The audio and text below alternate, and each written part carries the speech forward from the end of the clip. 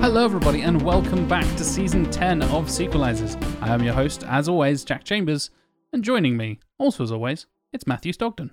Money's not going to fix this. That film is sobbing its eyes out, and I don't know what to do. If only it had a good sequel.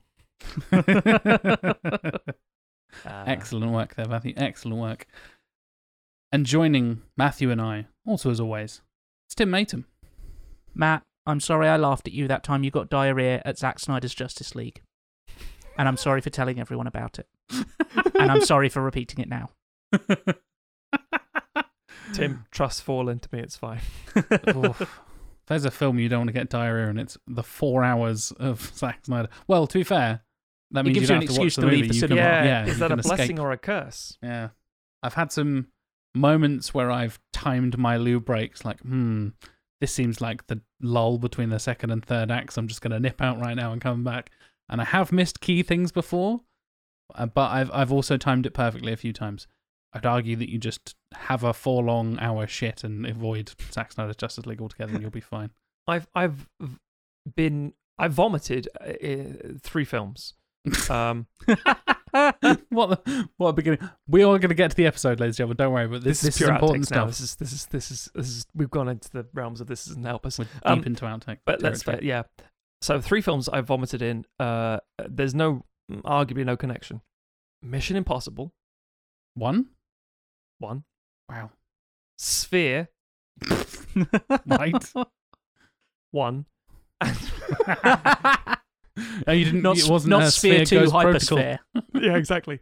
And Babel. Wow, what a weird Interesting. combination. It was purely just down to being ill and eating Maltesers and coconut, a bad combination. Not quite the pissy shitties like they have in America. Oh, where it's fuck's sake, that nonsense. the No, popcorn and Pepsi combination. subsequently, I have memories of each of those movies, and they are literally they have an almost Pavlovian effect of like, Wow. but I like the Yeah. films. They're all really good.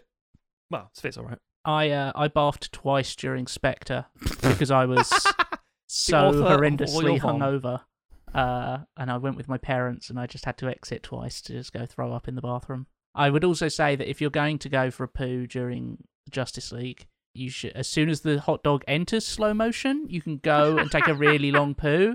And then by the time you get back, the hot dog will still be in slow motion, but it will be just about to land. Fuck Brilliant. me. That's a really harsh way of talking about Momoa. Anyway, He's a hot dog. I should point out that my vomiting, I never made it to the Kazi for any of those 3 Oh experiences. 'cause dear. my logic of like, I really want to watch this film is I didn't want to leave. So in Mission Impossible, I vomited on myself. I think I was Wait. 12. I didn't know there were options of like Yeah, I was 12 at the time. myself, floor, or like other people I was with. Matthew. So I got so all over myself. I assume that was default, by the way. That was just my assumption. I'm fascinated that there are other options. The second option was, I think I can get out of here, and that was Sphere, and I feel like that might have been the same year, if not the year later. And, wait, the year earlier. Point is, I ran out of that fucker, and I didn't make it. It was the Odeon in London, and it must have been near Highbury. And I just, reason to bring this because there's a really beautiful lobby with this really old theatre sort of decor, and there's me running through, and they're like, "Are you okay?" Right on the middle of the floor in the middle of the concession stand. And I looked at them like a fucking panicked fox, went and ran away. Back to the film. And when I came out, they said, "Are you a little boy that threw up?" And I went, "No." I'm the man who threw up. The third time was Just a little boy. was Babel, and I was an older man by that point. I might have been in my 30s. But still vomiting in cinema. Still vomiting. You've learned And nothing in the previous 20 I was like, years. I want to be sick. I don't want to miss things. There's a lot of interconnected plot. I'm going to go outside. And I got to the doorway in the Odeon in Norwich. I went, no one's around. And I just turned my head sideways and vomited into the bin. Wow. I thought, that's pretty much all of it out there. I've got some water back in my seat. I'll go back. But there we go. So I've never vomited in a toilet at the cinema. Mean Girls. Yeah, toilet wasn't even an option. That didn't even occur to me. Fucking hell. It was other people, other places, yourself. Never the bathroom or toilet. or places where sick is supposed to go. A logical place. Matt's love of cinema just overrides his body's sense of when he should exit a room. Accurate. Well, on this week's episode, we are fixing the straight to TV / DVD / whatever the fuck it came out on. Would have been DVD at that point. Mean Girls 2. Yeah. The sequel to the, I think, teen classic of the mid-2000s. Most definitely a classic. But good lord, Mean Girls 2 is a big piece of shit. And a underwhelming sequel, as we are often wont to do here. We're kind of back on the bad sequels to good movies thing now, thankfully. We don't have to watch a bunch of shit to get to even more shit. Because thanks to some of our executive producers who have picked some films, we've just got a lot of dross to sort through. Whether that was Alien vs. Predator, and also Alien vs. Predator Requiem, and another one coming up later on in the season that I dread to even mention. Yeah, we got a lot of stuff. But thankfully, I had an excuse to rewatch Mean Girls for this one, so that was nice. Because the other Patreon saved us. Exactly, because this episode was voted for by our patrons. They actually had a choice of 3 different films. You had Bring It On, the sequel, American Pie, the sequel, or Mean Girls, the sequel. And they chose Mean Girls. So thank you, patrons. I think that's probably my favourite first film of the 3 options. So ranking-wise, Mean Girls just pips out Bring It On. I think I prefer Bring It On to Mean Girls. Tim's very much a Bring It On kind of. But yeah. Emma's a Bring It On kind of person. Yeah.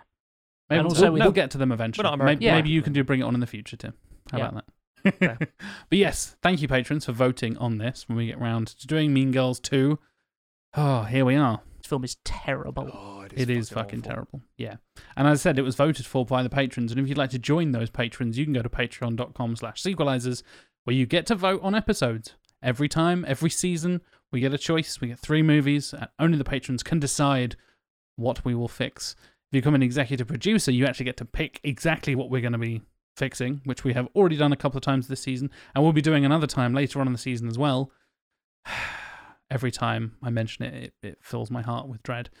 And you also get exclusive merch, discounts on merch, early access, ad-free episodes, and all of our bonus outtakes and movie commentaries. We still have one more movie commentary coming up later on in the season, and we've already done a Star Trek Into Darkness movie commentary and an Alien vs. Predator Requiem commentary as well. So plenty of bonus stuff there for you on Patreon, just from this season alone. And you also have access to all the previous bonus stuff as well. So, like hundreds of hours of outtakes and commentaries at this point, I think. Quite probably at this point, yeah.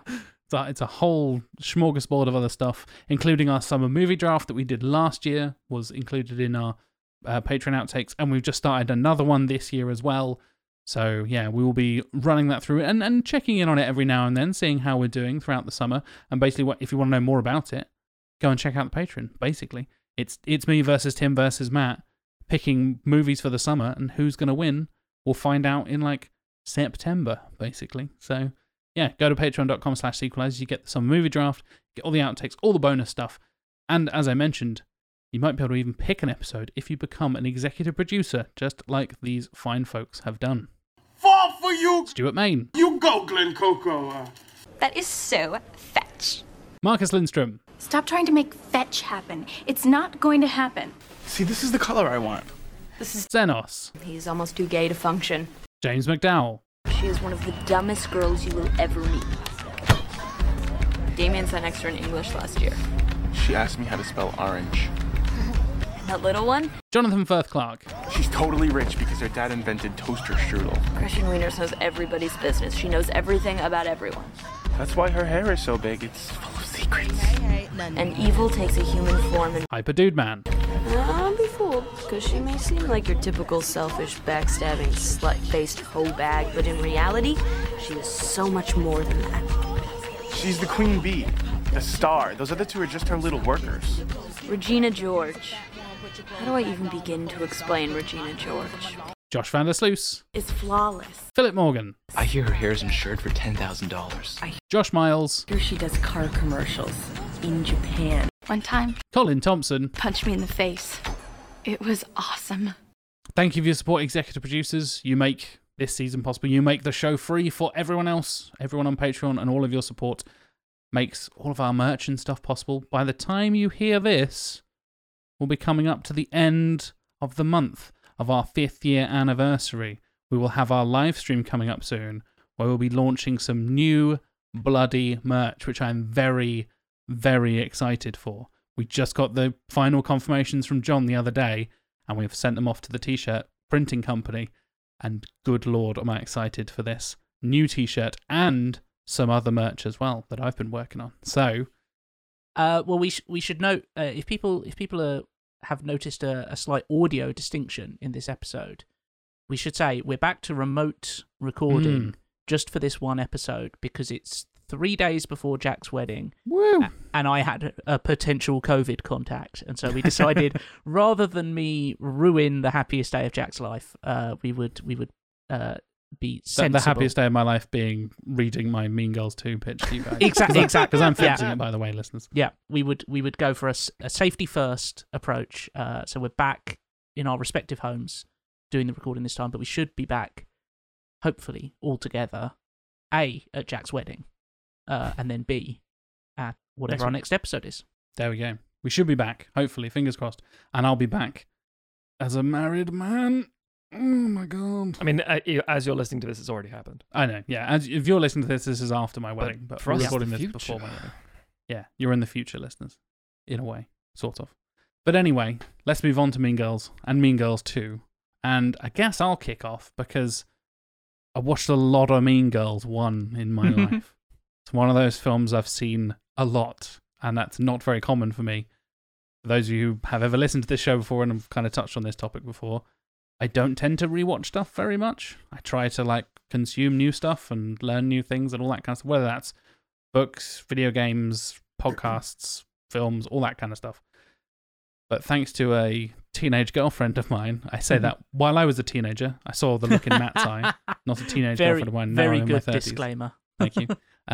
At the time of release, when I was 14 and 15, I had a girlfriend who was similarly aged, and she fucking loved Mean Girls, so we watched it a lot. And then it came up in one of my English classes. It was one of those it's the end of the year, you can just have a film on for this lesson, and ended up being fucking Mean Girls. So I think I've seen Mean Girls 10 times, which is somewhere near the record. It's like Wayne's World, Jurassic Park, Mean Girls are probably my top 3 most viewed films of all time. Wow. Which is bizarre. But yeah, I've seen the first one a lot. I know most of it word for word. Obviously, it's incredibly quotable, and we'll get into that in a sec as well as we go through the synopses and stuff. But I hadn't actually seen Mean Girls 2 until about 10 days ago when I watched it on the DVD that I bought to give away at the end of the season. So, yeah, I had no interest in seeing the sequel. By that time, I was in my 20s, and I was like, ugh, girl stuff, cooties, gross. Because I was in my 20s, obviously. And, yeah, not interested in that because I'd heard it was fucking terrible, more specifically. So, yeah, I have seen Mean Girls a bunch of times, especially when it came out, and then watched Mean Girls 2 that 16 years later, something like that. So, yeah. Tim, how about you? What's your history with Mean Girls?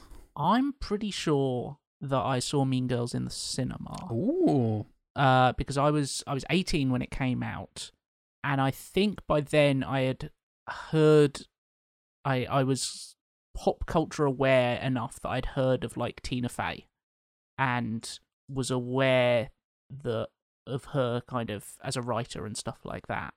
And so I think I heard about this film coming out, and I also have always had a weird kind of fascination with the idea of teen cliques and stuff like that. I think Matt can attest that the high school we went to was quite cliquey. Very. As so many of them are. There's what a reason. cliques were you two in? I can't imagine you two in cliques. I was in the foreign weirdo because I was from London. I mean, that makes sense. I was the token minority in the school. He says as a straight white man. I was, that's what I'm saying. The fact straight that I white wasn't Christian from man, down no the less. road from birth and 3 generations Yeah. was a bit of a weird thing. Welcome to Norfolk. No, it was. I think my clique went from being with the metalheads That makes sense. to football nerds, as in nerds who would play football. The football managers of the world. that game that I fully don't understand. I didn't give a shit about football, but I was nerdy. Fair. Mhm. Tim, you don't strike me as a football nerd. I'm not gonna lie. No, I mean I was just pretty much straight up nerd clique. But yes. So yeah, I found the subject matter fascinating, and I think I'd actually heard about. I had not read, nor have I now, the book the film is based on, because it's actually based on like a sociology / parenting book. Yeah, Queen Bees and Wannabes or something like that. Yeah. And so I think I'd heard of that, and the idea of like basing a teen film on that with a decent like kind of comedy heritage behind it. I think I saw it in cinema. If not, I saw it very soon after like it came out. But likewise, by the time that Mean Girls 2 came out, I was aware that I heard about it and I was like, ooh, direct-to-DVD sequel starring none of the original cast members apart from one who was a minor supporting role. Don't think that's going to be any good, so did not watch it until yesterday. Nice. And yeah, it's a big old pile of trash Isn't it just? in many, many ways. But I'm kind of most fascinated for Matt's history, because I believe when we were talking about this the other week, Matt floated the idea that it was possibly a film he had not seen. He wasn't sure, he couldn't recall it. So It's true. I'm very excited to find out whether that's true or not. So with regards to Mean Girls 1, I just turned 20 in April of 2004, and I was in America, and I saw it there. And at that time, I was like, oh, Americans get films months before we do in Britain. I'll watch everything that comes out because, you know, the novelty of saying I could, and I did. And Mean Girls was one I had zero interest, because I was like, you know, metalhead nerd kid who's like, a girl's film, like an asshole, because, you know, this is the epitome of a film that's bracketed as one thing, but is actually the most very extremely relatable and bashes through the genre and trappings of which it's been confined in by society, shall we say. It's like, oh, well, this is a girl's film about girl stuff, and it's chick flick. It's like, I don't think that's really anything, but you're wrong. So yeah, I saw it in the cinema in America, and then it came out, I think, in June in Britain. And I really fucking enjoyed it. It was like extremely funny, and I didn't really know. I knew what SNL was, but to me, SNL was Steve Martin and Dana Carvey and stuff, and Mike Myers and things. So thinking like, oh, who's Tina Fey? I don't really doesn't mean anything to me.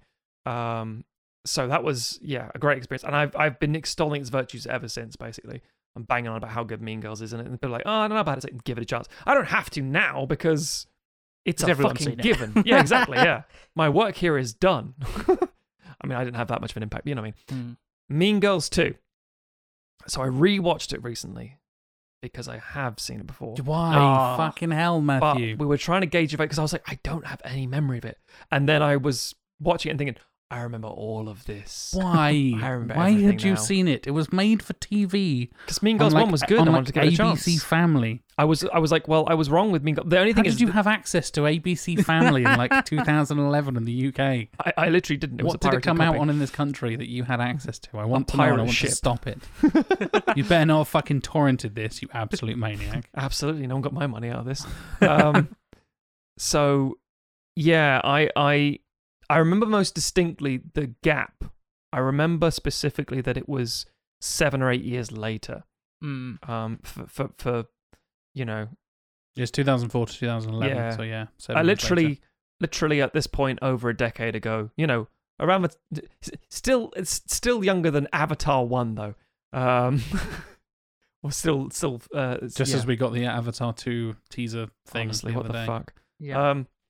But yeah, so I thought to myself, oh, well, the first one was great. Maybe this one, I'll give it a chance. In the same way that there are so many of these things that go straight to DVD or TV, and it was abysmal and kind of not necessarily unwatchable, but I did at one point think, oh, shit, they've got Lyndon Ashby.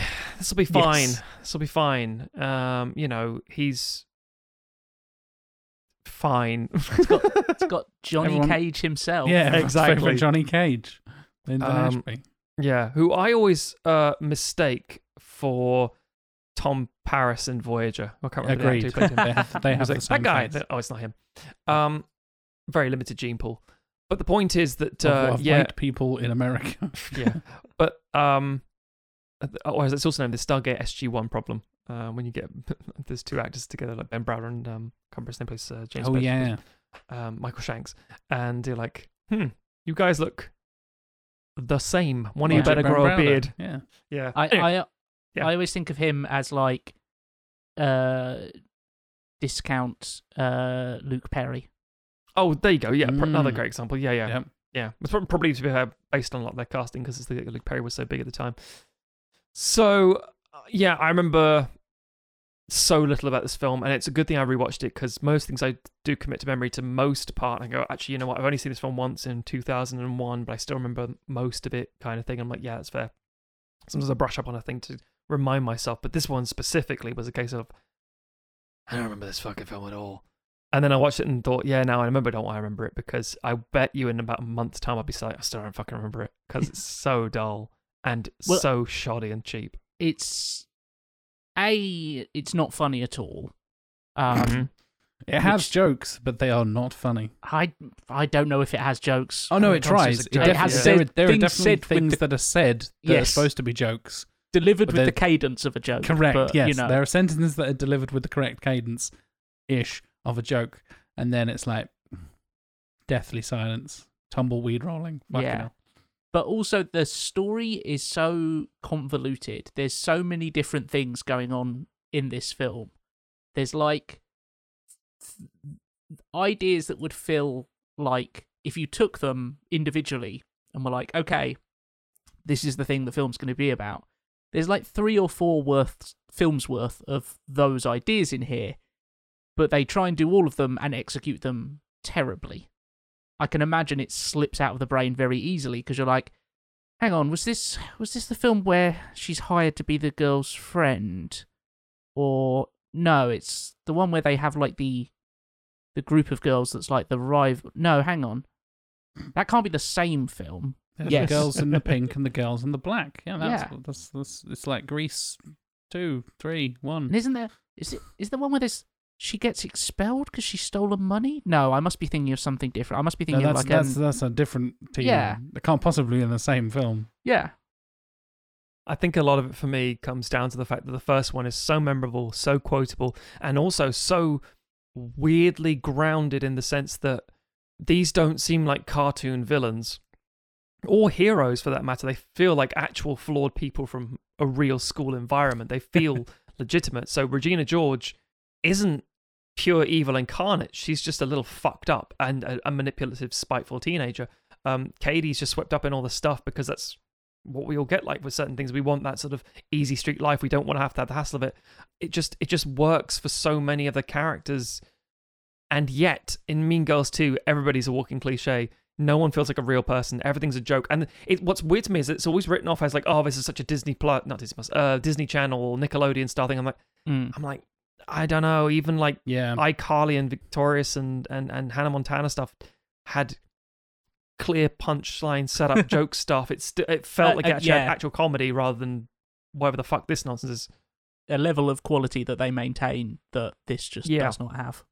Yeah, I think you've nailed the tone there with the attempt at Disney Channel. It doesn't even reach those kind of like, because you see the success of like High School Musical and all that kind of stuff that goes through that process. iCarly being another perfect example. So many successful things and so many successful actors start off as in those kind of Disney Channel teen bollocks. And for better or worse, some of them are good, some of them are bad. People still carry on and become actors and become successful and all this kind of stuff.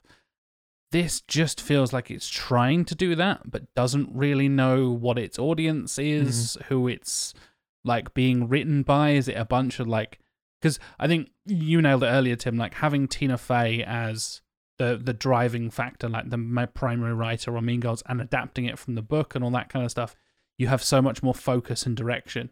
And this one just goes all over the place with like multiple different writers and no real like grounding on anything to base it on. It's just like, oh, there's a bunch of girls at school and they wear stuff and bully each other, and oh god, also NASCAR for some reason. Fucking hell. Okay. To talk about the Disney Channel original movie type thing, a couple of the cast members, I can't remember if they had starred in stuff beforehand or went on to, but are connected to notable like Disney Channel stuff. They are. I believe Jonas the and kind of things. the deuteragonist of this film is in. I believe she is the villain of Camp Rock. Correct. Yeah, Megan Martin is the villain of Camp Rock and Camp Rock 2 Final Jam. Yeah. I'll have you know. And someone else was like the best friend in the Wizards of Waverly Place, which was one of Selena Gomez's like series that she was in. Mm-hmm. But yeah, I think it's Mean Girls. But notice all the notable stars of those things. These are not them. They are the supporting roles. We're in not every saying time. Selena Gomez and the lead in Camp Rock. It's the other one in Camp Rock. And that one who was friends with... Because you have like Demi Lovato and Joe Jonas in Camp Rock. Like actual famous people. They ain't in Mean Girls 2. No. Nope.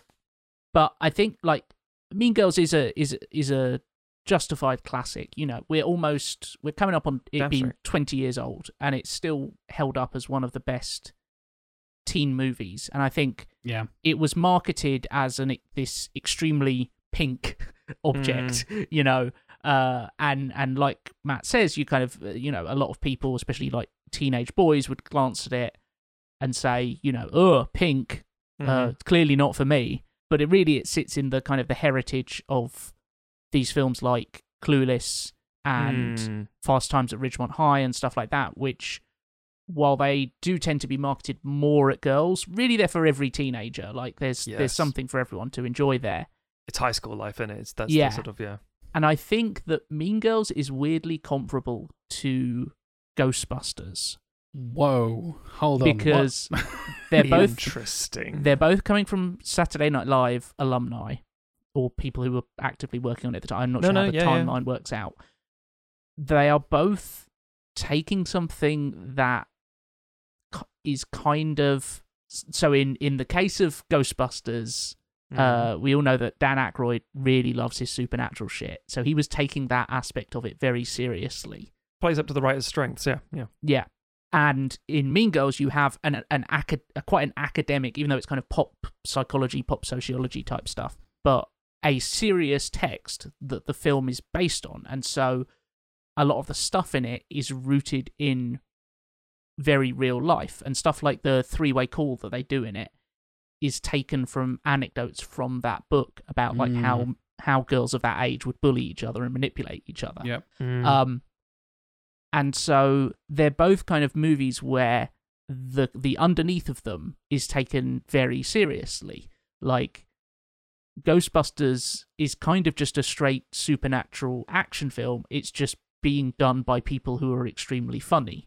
Yeah, we talked about that on the Ghostbusters episode. I think that's why that tone works so well for that, right? Yeah. You've nailed it. And there's a level where Mean Girls is this like examination of like teen girls and how they act towards each other, and this kind of, you know, there's an alternate world where you could have a very serious adaptation of this book that's a very kind of like gritty drama about, you know, teens being horrible to each other, and it's closer to something like Euphoria or something like that.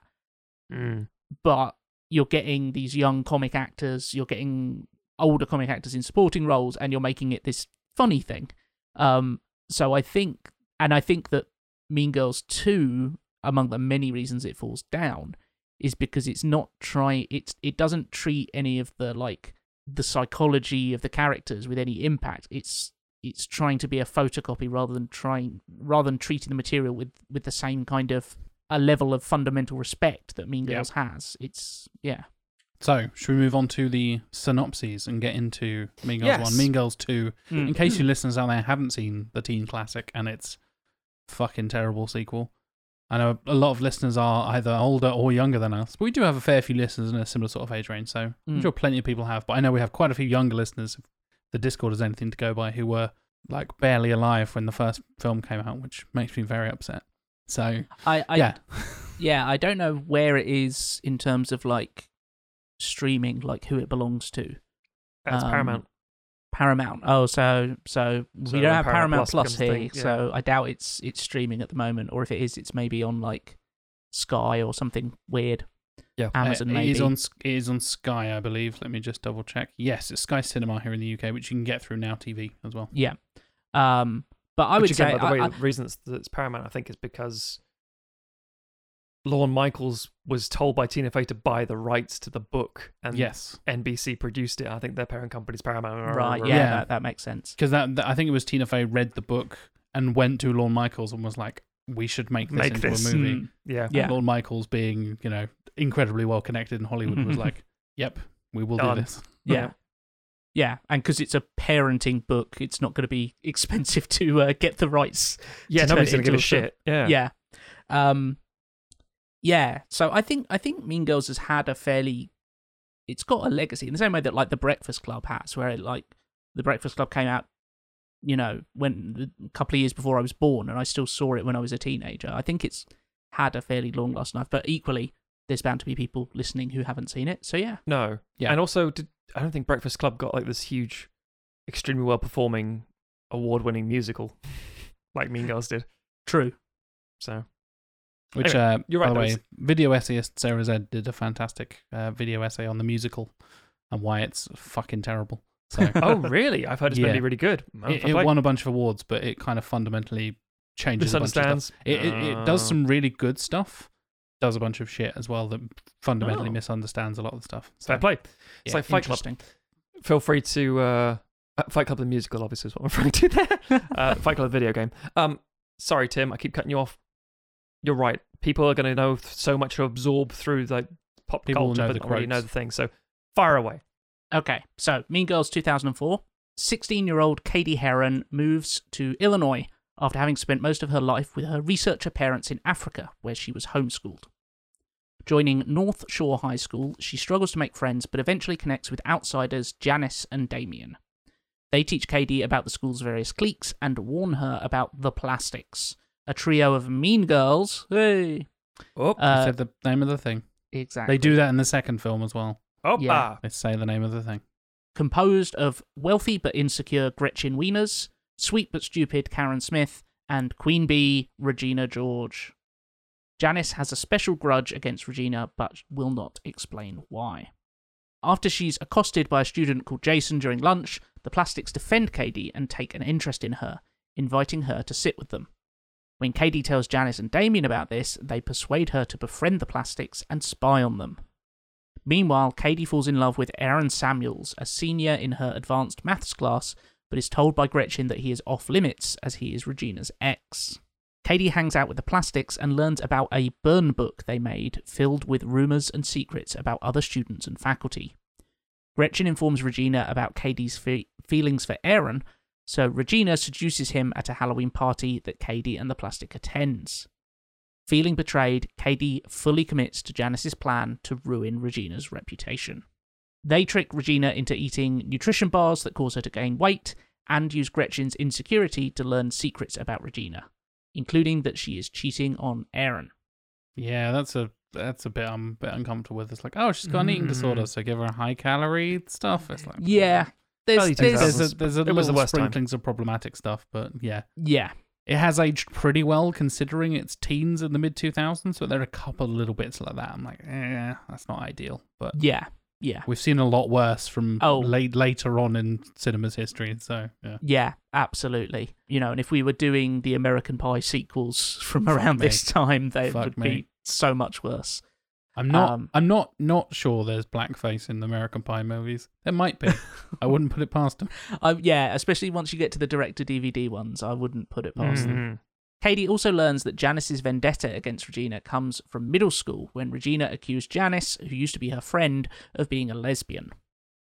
Aaron breaks up with Regina after learning about her infidelity, and as her reputation diminishes, Katie replaces her as the new Queen Bee.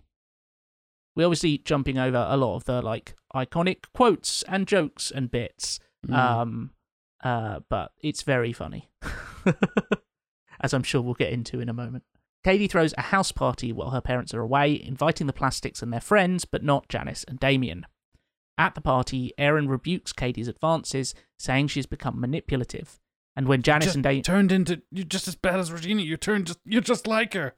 Or whatever Aaron says. something like that. Yeah. And when Janice and Damien learn of the party, they confront Cady, telling her that she has become as bad as Regina. So there's a brilliant line here that I think does a lot of work from Lizzie Kaplan's performance as Janice. And she says, how am I any different to you and Regina? You and Regina did this. And Janice replies, like, at least we know we're mean girls. You're pretending to be nice to everybody. And it hadn't really occurred to me until watching it, like, recently for this episode that, like, Janice is a piece of shit as well. She holds this grudge for, like, 10 years. Yeah. And plans a genuinely, like, life-threatening, horrible fucking revenge plot on Regina, who is a terrible person, but, like, they're not like good and bad. It's bad and bad, and it's Cady being kind of caught in the middle and being dragged in either direction. Yeah. I think that's why that film works so well. Yeah, it's the reflection of toxicity in everybody. It's that there are no innocence and the true statement that nobody gets through high school without scarring of some sorts. Yeah, absolutely. Regina learns about Cady's agenda and retaliates by distributing copies of the burn book around the school, causing chaos among the girls of the junior class.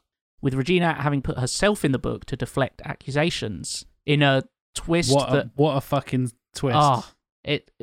Even better than the name of the dog in I Am Legend. Yeah.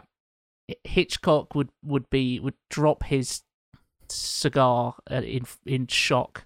Is a fugly slut. You're like, oh my god, who's she calling a fugly slut? It's going to be Cady, Hitchcock. right? Yeah. Regina George. Brilliant. So, yeah, having deflected the accusations, Cady, Gretchen, and Karen are blamed. In an attempt to restore order, Principal Duval and maths teacher Ms. Norbury gather all the junior girls in the auditorium to apologise to each other. Get the fantastic Tim Meadows Fantastic moment. Yeah. Yeah. smashing the fire alarm, going, I didn't leave the South Side for this. During the gathering, Regina insults Janice, who reveals the plan to destroy her reputation. Regina storms out, pursued by an apologetic Cady, and is struck by a school bus, fracturing her spine, with many of the students believing that Cady deliberately pushed her. I should probably point out, she did not push her, but lots of people think that she did. Rumours in schools. Exactly. Cady decides to take the full blame for the burn book and is shunned by the school and punished by her parents. However, she gradually returns to her old self and joins the mathletes, answering the tiebreaker at state finals and winning the championship for the school. Because the limit does not exist, everybody. Exactly. Much to the delight of Kevin G. Horny little Kevin G. Don't Yeah. you just, God love him. At the Spring Fling dance, Cady is elected queen. On stage, she tells her classmates that they are all special in their own way and breaks the plastic tiara, distributing it among the other girls, including Regina, Gretchen, and Janice. She repairs her friendship with Janice and Damien, makes up with Aaron, and reaches a truce with the plastics, who disband and all find new roles in the school. Gretchen goes and hangs out with the cool Asians or whatever they say, and I'm like, Yeah. Yeah. That's a bit weird. Is she white? Is she just tan? I don't know. It's not right. But you know what? It's not right. No, I don't know. It's a very weird. It's a weird moment. little footnote at the during the coda of the film. Yeah. It's It like, really is, yeah. I'm not sure what you're going for there. Yes. I kind of was like, is this person just like, oh, like a weeb who's like, I was like, no, this feels kind of different. Yeah. It's just I want to belong to something. I'll belong to. I mean, this group. the character is extremely insecure, so it makes sense that she would latch onto a group. It's just weird that they Happen to make be the Asian. point and that's their thing. Yes, They have no and- actual personality other than Asians. yes, yeah, and then have her being like speaking Japanese or Mandarin or whatever she is speaking at the end of the film. Mhm. Yeah. Yeah. Anyway, but other She also notices like the next generation of plastics, and he's like, and then imagine them getting hit by a bus. Yes. Wow. nice little dark joke to finish the junior film on. plastics. Yeah. So yes, that's Mean Girls. Stone Cold classic. Yes, Yeah. great performances by everyone involved. Agreed.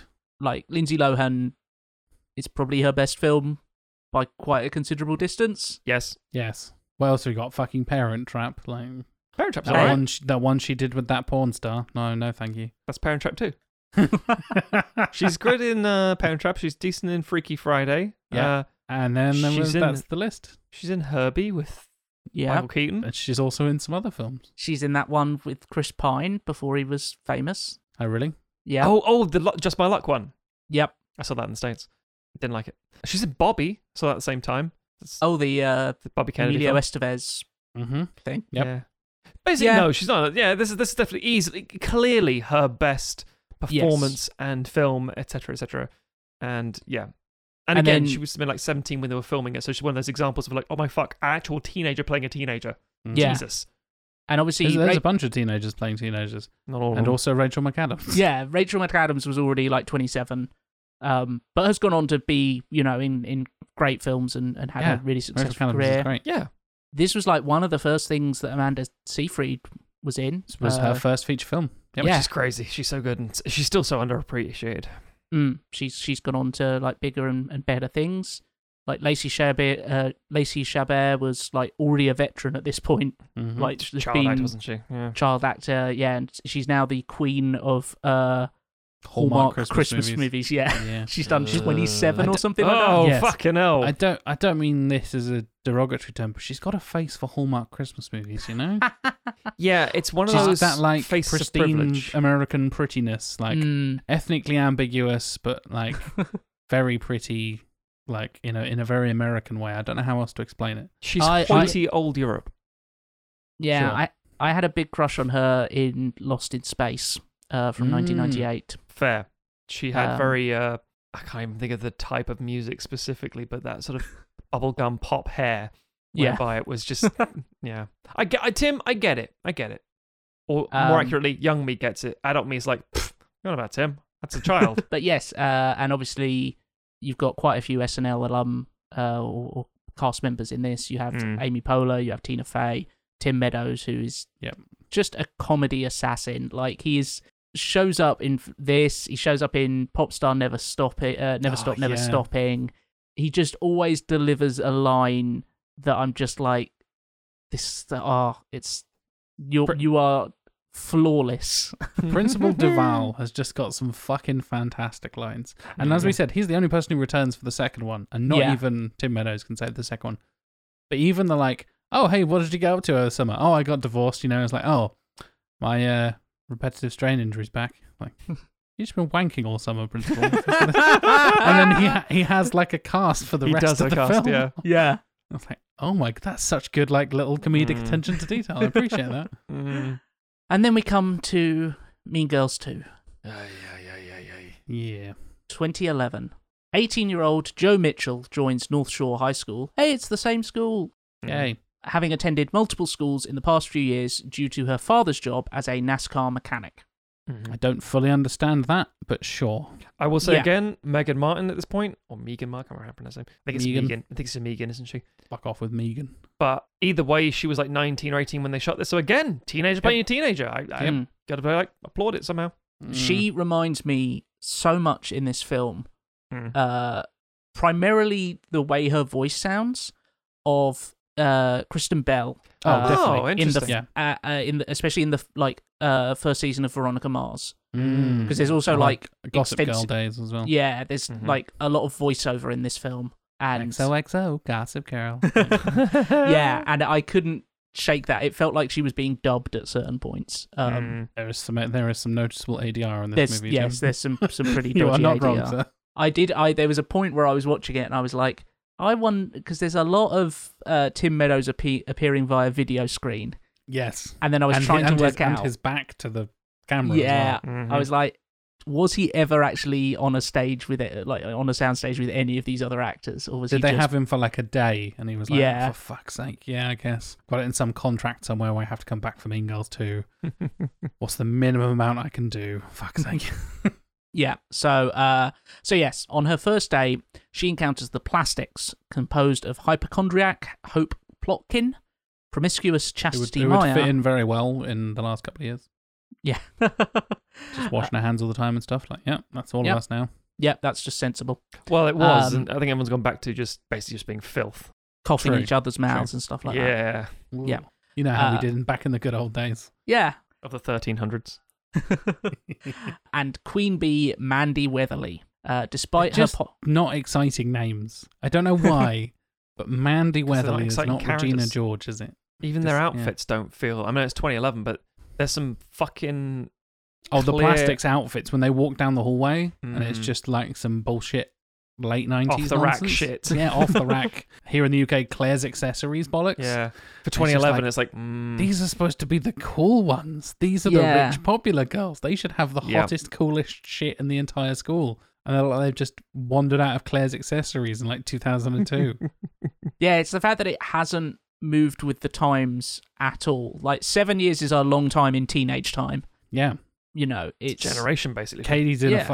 got a fucking job now. She's like Yeah. in her 20s. She's would have finished university by this point. Like, the junior plastics who we see at the end of the first film would have graduated Yes. and had a whole new generation go past. There we go. Yeah. Already, like that. Yeah. So Crazy. yeah. So despite her policy of avoiding drama, Jo draws the attention of the plastics and witnesses Mandy bullying Abby, a wealthy but artistic girl that Mandy considers a rival. In this very weird. Yeah. Yeah. We're about to get to some weird shit, ladies and gentlemen. Yeah. Jo meets Tyler, a boy in her advanced shop class, and falls in love with him. Pretty much. Pretty much. But only because he's attractive, because he's outwardly quite sexist and dismisses her immediately. Yeah, Yeah. he's a shit. Shit heel. He's a shithead. He's just like everyone in her shop class is like the teacher's sexist. All the boys are I think sexist. you're looking for home ed classes in Yeah. the next room. It's like, and I actually quite like the line from Megan, from Jo, who says like, I appreciate the off the cuff sexism, but I'm actually supposed to be here for wood class, whatever the fuck it's called. Wood shop. Wood shop, thank you, yeah, for Yeah. shop class. I'm like, I fucking hell. remember very distinctly, I mean, my high school days being from like the mid 90s onwards, and we had woodwork, as it's called, woodwork, and metalwork. And there were mixed classes, boys and girls. It was never a thing. I'm like, No. in 2011, has that ever been a thing where it's been a mixture? I mean, outside of the 70s, it's such a weird, like, a classic, like, This old men film wrote doesn't this know kind of thing. when it is. Actually, no, Yeah. it was all written by women, so I can't say that. It was written by old women, I think. Well, this second movie. Second one was all women, yeah, I think so, yeah. Oh, no. Unless Cliff Ruby is a woman. Ah, there we go. It was, yeah, my Maybe they apologies. are. There's No, Cliff Ruby is a woman. I apologise. Oh, really? Yep. Fair play. It's entirely So, female writing Jack? staff. And a female director as well, unbelievably enough. Still kind of sexist and terrible. But like I said, they do actually have that. There's brief There's an glimmers acknowledgement of things, yes. of like, as much as I appreciate that sexism, I was like, oh, okay, she's going to stand up for herself. And then that doesn't matter at all. Yeah, oh, okay, brilliant. Yeah, and again, just to reiterate, the boy that she falls in love with is constantly sexist to her. Actively sexist, yeah. Later, she gives Abby a ride home and meets Abby's father, who is desperate to make his daughter happy, so he offers to pay for Jo's college tuition in exchange for her becoming Abby's friend. I mean, it's a spin on the classic, like, not say 10 things I hate about you, but like, go out with the weird girl as a bet thing, and then they find out it's a bet, but you actually fell in love the whole Yeah, time. And all it's that kind of the- stuff. She's It's all a that. twist on that. Yeah, she's all that, exactly, yeah. Yeah, Which turns out they did a He's All That fairly recently, which I didn't realise. they did. It was meant to be atrocious. Yeah, with the guy from Cobra Kai in it, which upset me greatly. But yeah, it's this weird thing of like, yeah, that makes sense. Like that's a classic trope, and it's And- like, I'm gonna pay you to be friends with my daughter. It's like that's uncomfortable. Like, And that's a bit weird. It's not just like, oh hey, I'll give you guys hang out and I'll pay for all your, you go to the cinema, I'll pay for it all. You go for. He gives her like 50 grand in cash. Yeah. And it's like, I will give you a full ride to your university, which in America means I'm paying like Hundreds of thousands. yeah. It's crazy. The fucking 1%. So Jo, who hopes to attend her late mother's college, Carnegie Mellon, reluctantly accepts, quickly becoming close friends with Abby.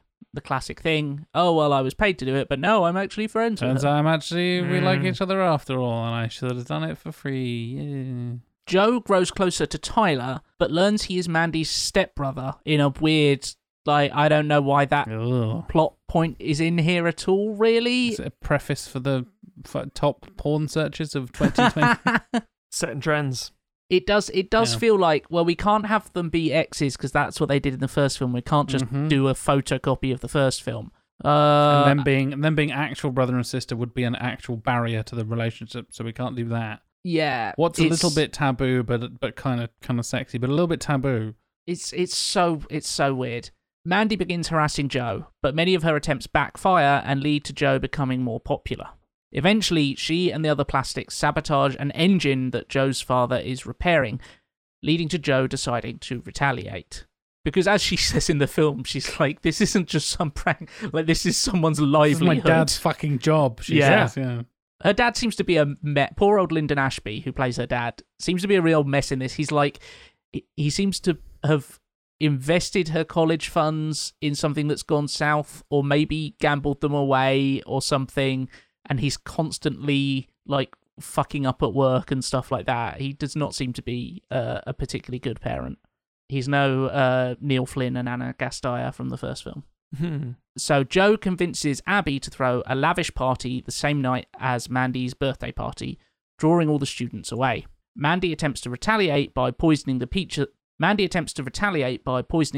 at Abby's party, but this too backfires and she gets thrown up on, of course, because these films have to have some gross It's like gag a in it. vomiting thing, isn't it? Like an emetic. Yeah. drug. Yeah. Joe, Abby, and several other outcast girls start a clique called the Anti-Plastics and work to break up the plastics, targeting Chastity and Hope. God, that's lazy. Can Yes. we just say that out loud? Fuck me. Jesus Christ. Joe also runs as homecoming queen against Mandy, but her campaign puts a strain on her relationship with Tyler, who doesn't like who she is becoming. Much rather that she stay at home and do the housework, Yeah. and that he go out and be the breadwinner. Can you be subservient, please? Thank you very much. Having become actual friends with Abby, Joe returns the money Abby's father had given her, but their conversation is overheard by Mandy, who reveals it to the school. Feeling betrayed by Joe, Abby and the other anti-plastics all turn against her, and Tyler breaks up with her. Doesn't even there's the moment of the thing, because again it's one of these classic things of like, oh really it's about miscommunication, and you know but there's a moment where she's like, oh I didn't, you know, the classic thing of like, let me explain, and it railroads over it so quickly because at the end of the day it's such a tiny betrayal that's like completely meaningless. Meanwhile, Mandy and her boyfriend Nick steal charity money that has been collected ahead of homecoming and plant it in Joe's shed, then give Principal Duval an anonymous tip. Joe is expelled and her future at Carnegie Mellon is thrown into doubt, so she tracks down Mandy for a confrontation. She decides to challenge Mandy to a contest where her popularity won't help her, something where the technically skilled Joe, whose father is a NASCAR mechanic, will have an edge. That's right, you got it. She challenges her to a game of flag football. Yep. Everybody's favourite NASCAR. Out of fucking nowhere. Means nothing. So Again, weird. they could do something interesting with breaking down gender norms and having it not being an obvious kind of female-driven sport or whatever the fuck, and do something interesting with it.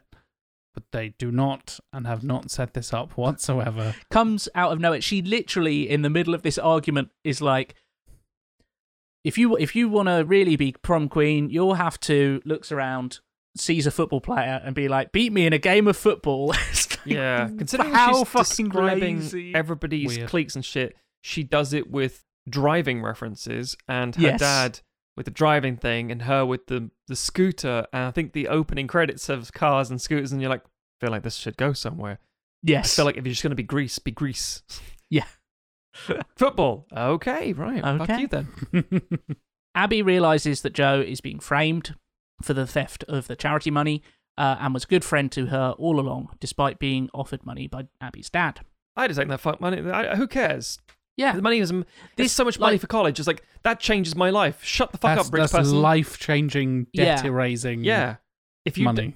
someone Yeah. says like, but you were paid me a friend, it's like, yeah, of course I was, and If it I'm was, if it like was being your 50 friend. quid, I'd be like, oh yeah, fair enough. But it's like Yeah. 100 grand, as we said Yeah. earlier. So Yeah, you get a friend, and I'm genuinely your friend now. We've actually bonded, and I get to have an education. Fuck you. It also fundamentally has no understanding of like how high school popularity works, That's because if you were as rich as like Abby and her family is, Mm-hmm. you would not be struggling for. You might be struggling for real friends, and be surrounded by a lot of fake people who are just using you for your money. But they make it sound like she has no friends whatsoever and is just alone constantly and miserable. And it's like, no, if you're the richest girl in school, like, Popularity would will just take have your hands in hand. you would have people hanging out with you just because they wanted to, like, hang out at the big house. Yeah. So it's such a poorly thought through film. Yeah, without being awful. Fuck it, I don't care. Teens are remarkably vapid. Yes. That's the whole point. It's that you have these strong emotional connections and experiences, but the truth is, all the superficiality takes precedent because that's how your brain is wired at the time. So suddenly it's the question. That's why you have these like dilemmas of, oh God, what do I do? Whereas an adult would just say, or a mature person would say, that's not a problem. That's that. What are you talking about? I can be friends with you and be friends with them too. That's not a thing. It's like, it's impossible. Turns out, no, it's not. Anyway. Yeah, it just misses all of the spark and sizzle about the first movie. There's no like big quotable moments or iconic characters. There's nothing to really latch onto in terms of motivation or anything like that. Like I said, that push and pull between Janice on one side, Regina on the other, and Cady coming in as the new and being pulled in different directions. That's why that first movie works so well, and why the dynamics between those characters work so well, is because you don't know who's right and who's wrong, and it plays with that, as you said earlier, Matt, those kind of typical high school, this is the end of the world, everything has massive meaning, even though nothing really matters at high school. And then this second one is just like, she's cool because she drives a Vespa. And you're like, wait, what? And she does that. There's I can't remember what it is, the Mandy, I'm coming to get you or whatever. And she stands next to a Vespa, like, just standing there for a few seconds. Like, just full on power stance. And it's like a really low shot aimed up at her to make it's a hero shot, yeah. Hero shot and powerful. Don't worry, audience, we will explain how the film ends in a second, don't we? Yeah, it's got none of the like acute observations of teenage life that Mean Girls has. And you're like, oh, okay, well, I guess you can get away with not being as like observant and as, have that satirical edge. But is it still funny? No, it's not funny either. There's fucking no good jokes in here. So it just fails on every level. Anyway, to finish off the film, Abby, Tyler, and the other anti-plastics find proof that Mandy framed Joe and join her at the flag football game. Abby scores the winning touchdown, and the evidence of Mandy's schemes is texted to the whole school, clearing Joe's name. At the homecoming dance, Abby is elected queen after Joe drops out of the competition, and Joe and Tyler share a kiss. We then get a coda covering what happens to everyone, but honestly, who cares? The end. Pretty much. Fair. Fuck this movie. There's like, not to dwell on that coda for too long, but it's whole like, someone gets community service, and then she begins overcoming her fear of germs and stuff. It's like everything works out fine. So then they're neutralizing their singular characteristics. Brilliant. Yeah. Like, the thing that she does that is, I'm afraid of germs. Now she doesn't have that. Like, what is her character now then? After this movie, is she just a fucking blank slate, like live model decoy? Like, how does this she work? becomes an accountant. I mean, as you said earlier, like, there's an interesting side to Mean Girls where it's like everyone is kind of shitty to each other, but that means it has empathy for everyone. Like, as much as Regina George is the villain of the piece, you understand her, and it doesn't just like dump a bucket of slime on her head at the end. It goes, no, actually, like, yeah, she's someone who has a lot of rage inside her. But now she's on the lacrosse team, and she's found a healthy way to channel that out. And she's got friends who aren't as intimidated by her, so their friendship is more genuine. And like, she has this path forward to like become like a better person, and all that kind of stuff. Whereas this film feels so mean-spirited, not just in the fact that it's about quote unquote mean girls, but like Chastity, who's one of the plastics, like is this promiscuous like girl with this kind of libido that's out of control, and it's so Chastity. Yes, yeah, and it's so horrible about her. Like, all the characters are so shitty to her about it. Just it makes slut shaming her. Yeah. And then at the end, it's like Chastity finally figured out the meaning of her name, and it's like, fuck off. like Oh yeah, it has no empathy towards any of the characters who it's like these girls are mean and therefore they don't deserve our sympathy and fuck them and like let's watch them get thrown up on and stuff like that. Yeah, because at the end of the day, as you said already, Tim, that in the first film, it's not that these are evil individuals, it's that school is a thing that's very unique for any experience in life, if I'm honest, kind of with family, in the sense that you're thrown in with people who are the exact same age as you, which means they're going through very, very similar things at that point in their life. Everyone has a similar-ish experience, arguably, and you're put in a box together and you're told just to get on with other stuff. So what do you mean? And occasionally the box is shaken up and you all just bang into each other and then have to carry on with it. Exactly. And the thing is, the fact that all this is going on, you're like, I'm changing, they're changing, you're changing, everything's so different. And we're all going through this thing collectively, but we don't talk about it and our brain gets rewired and it's all over the place. That's not why we're there. We're there to learn some stuff, which means we don't focus on anything. It's the worst fucking experience, and also for some people the best experience. And it's so confusing. And when is a time when you've ever done that ever again in your life? When you don't just go, oh, you know what, fuck this. Or you leave a job, or you don't have to talk to them outside, it doesn't matter. It's like, oh, so-and-so's a dick at work and I don't care. You don't have to have that. Or, everyone reaches that weird epiphany at some point where you go, why the fuck am I friends with this person? As we went to school together. Yeah, that's not what I said. Why am I friends with them? Why do I still talk to them? They're a piece of shit. I'm just going to stop talking to them. Well, and I was like, why? There's no repercussion. And it's one of those weird things like, I can choose not to do this. And again, in the first film, it's this idea that these individuals aren't evil. They do awful shit because of the situation, circumstance, and how they're all botched together and all that sort of stuff. But again, once they get into sort of more aligned things, they go on their own arc at a certain thing, but they don't change fundamentally who they are. They just get better suited dynamics and situations. Whereas in Mean Girls 2, everyone's a cartoon character. So it's just, well, we've got to have a resolution. And the resolution is they were healed. It's like, well, were they sick? Kinda, because we gave them a problem and we fixed it. So that's not realistic. That's not relatable. That's a cartoon. And that's fine. You can do that with tons of things and it works really well, but not with this, based on the fact that the first one was so, so identifiable, you know what I mean? You didn't have to go through that specific experience, but you knew of that kind of thing. It felt relatable in that capacity. Yeah. And it has that moment where they're all gathered together after the kind of the chaos has erupted. It's not the most like stridently feminist film or like full of earth-shaking revelations, but it gets all the characters to say like, hey, have you ever who here has had someone talk about you behind their back? And it's like everyone puts their hand up. Who here has talked about someone behind their back? Everyone puts their hand up. And it has that moment where Tina Fey is like, if you keep calling each other these names, it just makes it all right for guys to do it to you. Yeah.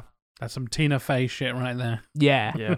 And it does actually kind of start poking at these ideas of like pitting women against each other and stuff like that, which is constantly done by society, and the film kind of ends with saying like the world gets better when you stop seeing these people as your rivals and start seeing them as people who are also going through shit just like you are.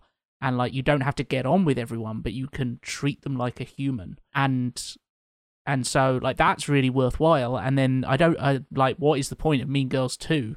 Find the thing that you can beat the bad person at and do it. Well, just arbitrarily making up a bunch of like, oh yeah, so they can do football now, I guess. Like, yeah, right. And it's just going through the motions at the end of the day. It's so confused in its focus because like you may have got through the synopsis of like, oh, it's Joe's the main character, but then like Abby's also very important to it and is kind of a more like Joe is so self-assured and so like already. She's not a fish out of water. No, even though she's new to the school and has supposedly come from this like awkward background, that's made her like tough and defensive rather than like socially awkward. And so she comes in and she does like she stands up for herself against the sexist wood shop teacher and stuff like that. And she's very like she's very self-assured and she has no problems speaking her mind and stuff. So then it has Abby as a character to be that kind of almost more relatable teenager, because very, very few teenagers are that self-assured, and if they are, they're probably slightly sociopathic. It's like, at times it's like, why isn't Abby the main character of this film? Like, why? Make Joe the cool older friend or something. Yeah, and it does like random stuff. Like, it starts with a flash forward that's one of these, like, I guess you're wondering why I got into this situation. That's not, it doesn't create any tension. It's just like, well, this is a weird place to start the film. Oh, and now we're jumping backwards in time. Yeah, I'm an 18-year-old and this old man's paying me a load of money, and I'm like, what kind of film is this? Yeah. I feel like it's going to take a dark route. It's full of so many inexplicable decisions that you're just like, who wrote this, and how many of them were there? Well, you're right, Tim. That is one of the biggest flaws of this, and there are a lot of big flaws, but weirdly enough, one of the greatest flaws of this movie for me is the fact that Joe has herself figured out. And I'm like, people get to their early 20s, maybe even arguably early 30s, and still haven't fucking figured themselves out. For a late teen to do it, piss off. What a load of arse. Everybody in Mean Girls 1, that's the whole unifying factor. That's the equality between them all. Is like, we're all in this situation. It's shit for all of us. But in Mean Girls 2, you're either a cackling bad guy, nonsense, a really, again, cartoonish, pathetic character, or this perfect kid with the only problem is that her dad's problematic, and like, as you say, you can't tell if he's just a gambler or just a bad business investor. He still flutters away his fucking kids' education money, so he's still a dick. But point is, she knows who she is, and I'm like, I don't think teenagers do know who they are. They act like they do. They put their confidence on, but this film's supposed to have that inner monologue of like, I know exactly who I am and where I'm going. No, I don't. And all these kids hear the groups. No idea what's going on here.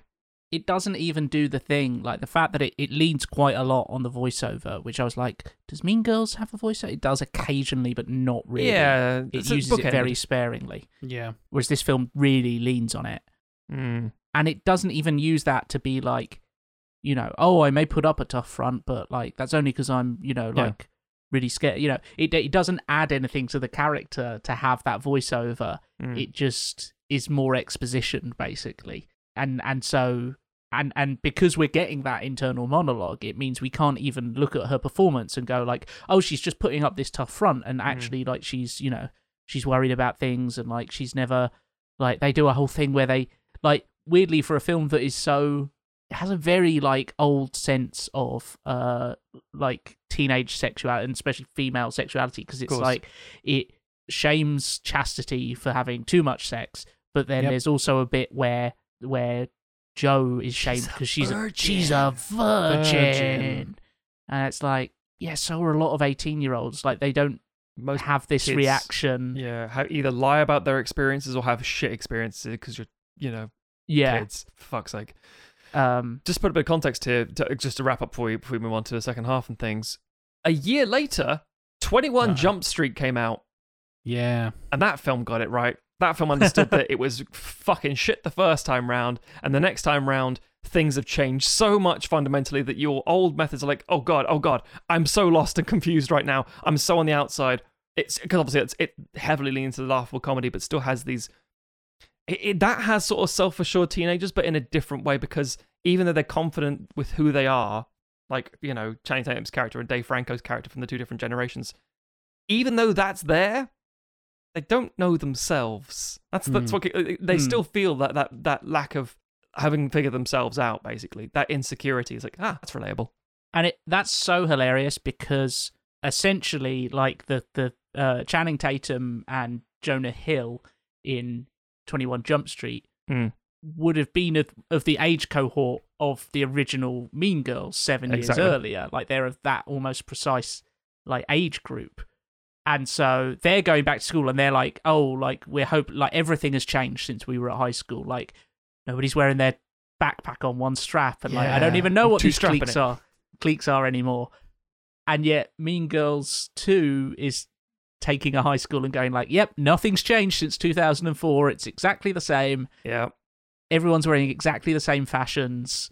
We have not bothered to look. We haven't even like cracked open a catalogue of like Forever 21 and looked at what teenage girls are actually wearing right now. We Yeah. just went to the big box mark pink in the film studio. They have a weird moment where there's, I can't remember, it's just like we're the whole hottest couple thing that Mandy and her boyfriend, like, we're the hottest couple. It's like, not anymore. And then her friend shows her a phone and it just says, update or breaking news, new hottest couple. I'm like, what is this? Yeah. What is this technology? What is this, a school fucking e-zine? I don't know what this is. I mean, that's the interesting thing, is that Mean Girls comes out just prior to social media. Oh, yeah. Whereas if Mean Girls 2 had been a couple of years later, it would have had a moment where someone does something, it gets recorded, and they go, it's gone viral. Yeah. It's just starting to try and grapple with like what social media is, but also has no understanding of it, and so nothing looks like fucking Facebook or anything like that. It's all this horrible like iCarly web design stuff. Yeah, it's and again at that point, even I'm pretty sure like the iCarly sort of universe has moved on and things at that stage. Again, 2012, you've got 21 Jump Street and The Social Network. There's your Mean Girls sequels right there. Right. Yeah. Also, it's the height of Twilight fever around that period. Yeah. These girls should have all been just like dressing like Vampires. they wanted to have sex with vampires. Yeah. Valid. Dressing like they wanted to have sex with vampires. Like Matt did in high school. I didn't want to have sex with vampires. I wanted to attract people I who wanted to don't have sex believe with a vampire. You wanted to be the vampire that they had sex with. Yeah. Tim gets it. Oh dear. I suppose we should probably get around to fixing Mean Girls 2 then, right? Should be a walk in the park. It Don't was do not. this. This week's episode is sponsored by Audible. Audible is the largest collection of audible delights, including audiobooks, guided meditations, comedy specials, and podcasts just like Sequelizers. You can listen to Sequelizers on Audible right now. And you should, because it's delightful. We are delightful. Audible is delightful. It's a brilliant combination. But genuinely, there are hundreds of thousands of options on Audible. And like I said, a variety of different things. So even if you're not listening to other podcasts, you should listen to other podcasts. That's allowed. But if you do want to check out other audiobooks or guided meditations or anything like that, I do actually have a recommendation for an audiobook that ties into this. Written by the woman who we've been mentioning, Tina Fey, who wrote Mean Girls. It's Bossy Pants by Tina Fey, which is hilarious and particularly good as an audiobook, in my opinion, because she's very funny. And Tina Fey reads it in a very funny way and is very engaging and does like little voices and impressions of people and all that kind of stuff. It's brilliant. The other person who also does that, but instead has a bunch of like guest stars, including her parents, is Tina Fey's collaborator in many ways, Amy Poehler. Yes, please. Both are available on Audible, so you can take it. If you're a Poehler or a Fey person, if you like Mean Girls, you're probably going to like Tina Fey's book. So I definitely recommend that. I've read Bossy Pants, and I think it's really, really good. And by read, I mean I did listen to it, because I've been a subscriber to Audible for like a decade now, I think, pretty much. And yeah, it's like just under 6 hours long, something like that, and it is fantastic. And you can get it for free if you go to audibletrial.com/sequel. You get 30 days of a trial of Audible's fantastic service, and you also get a free audiobook included in that trial as well.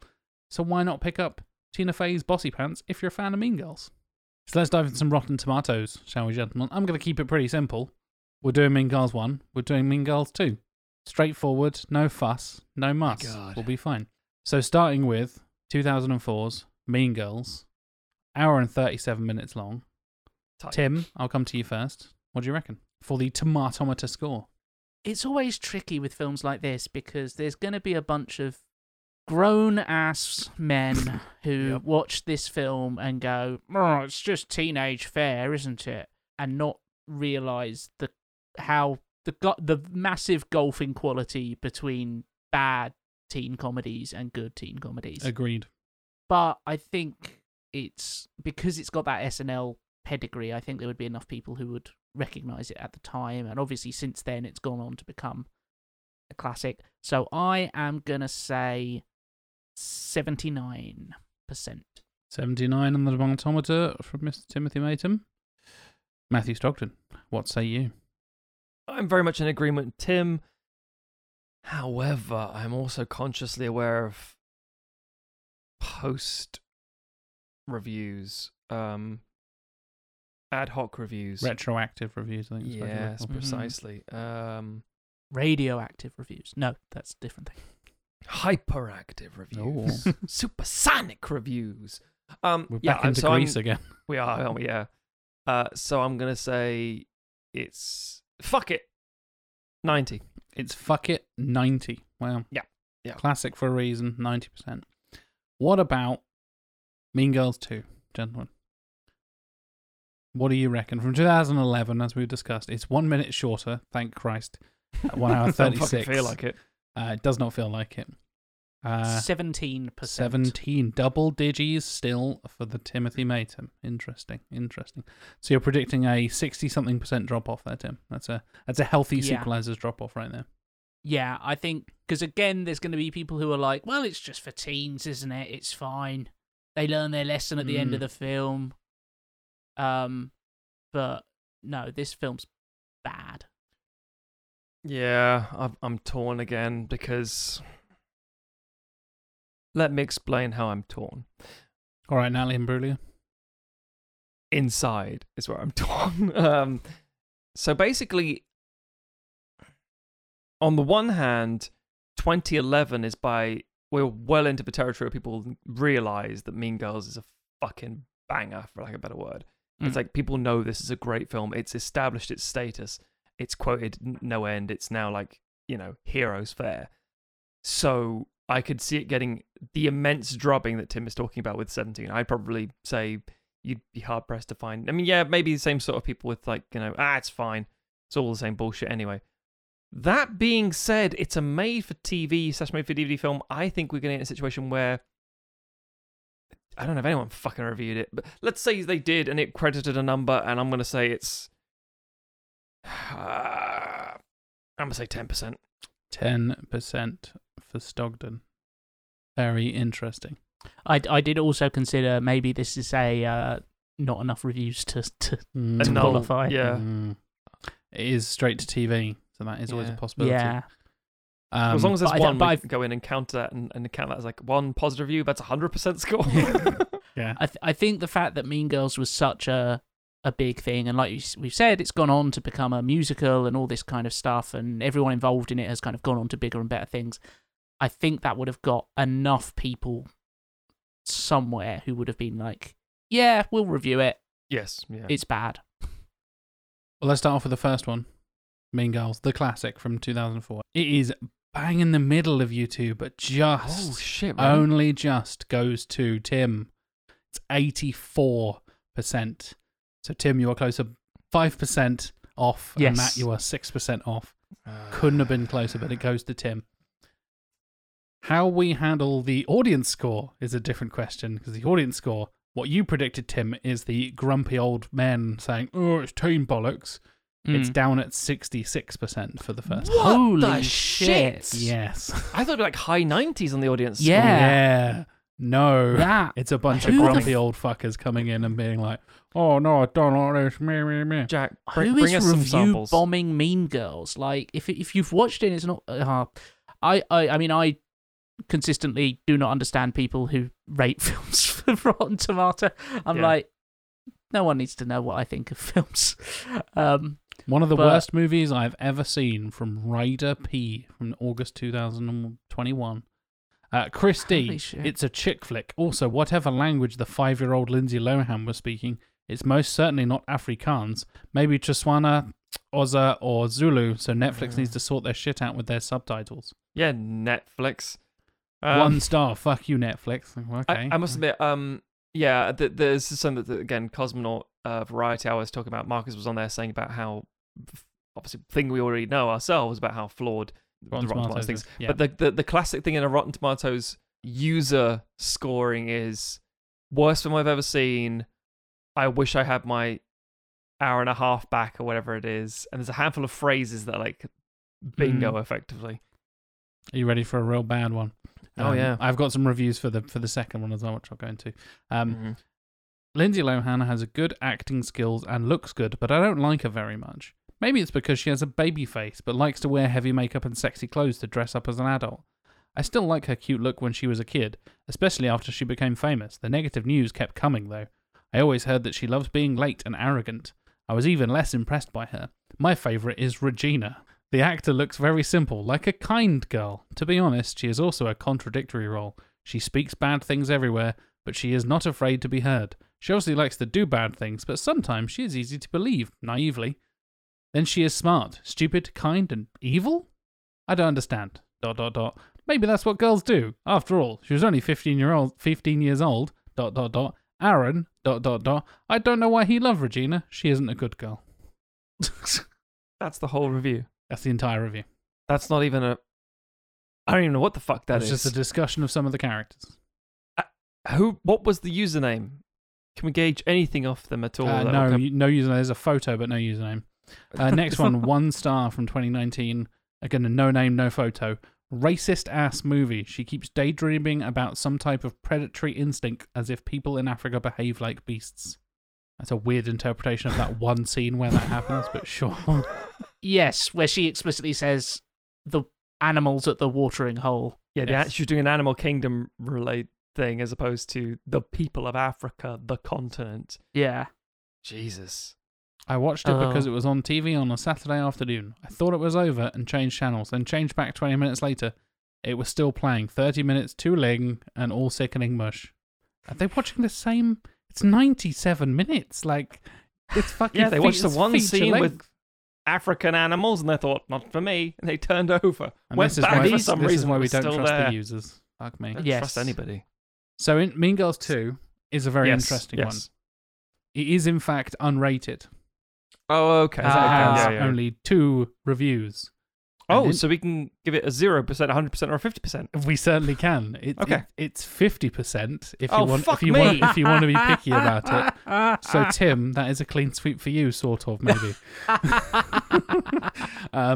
Jesus. Let's dive into these reviews, shall we? Because I love to do it. Would you like the bad one or the good one first? As in the good positive or negative, I guess. Let's get the negative one first because that reflects reality, and then let's see what kind of nonsense. I'm gonna do a prediction.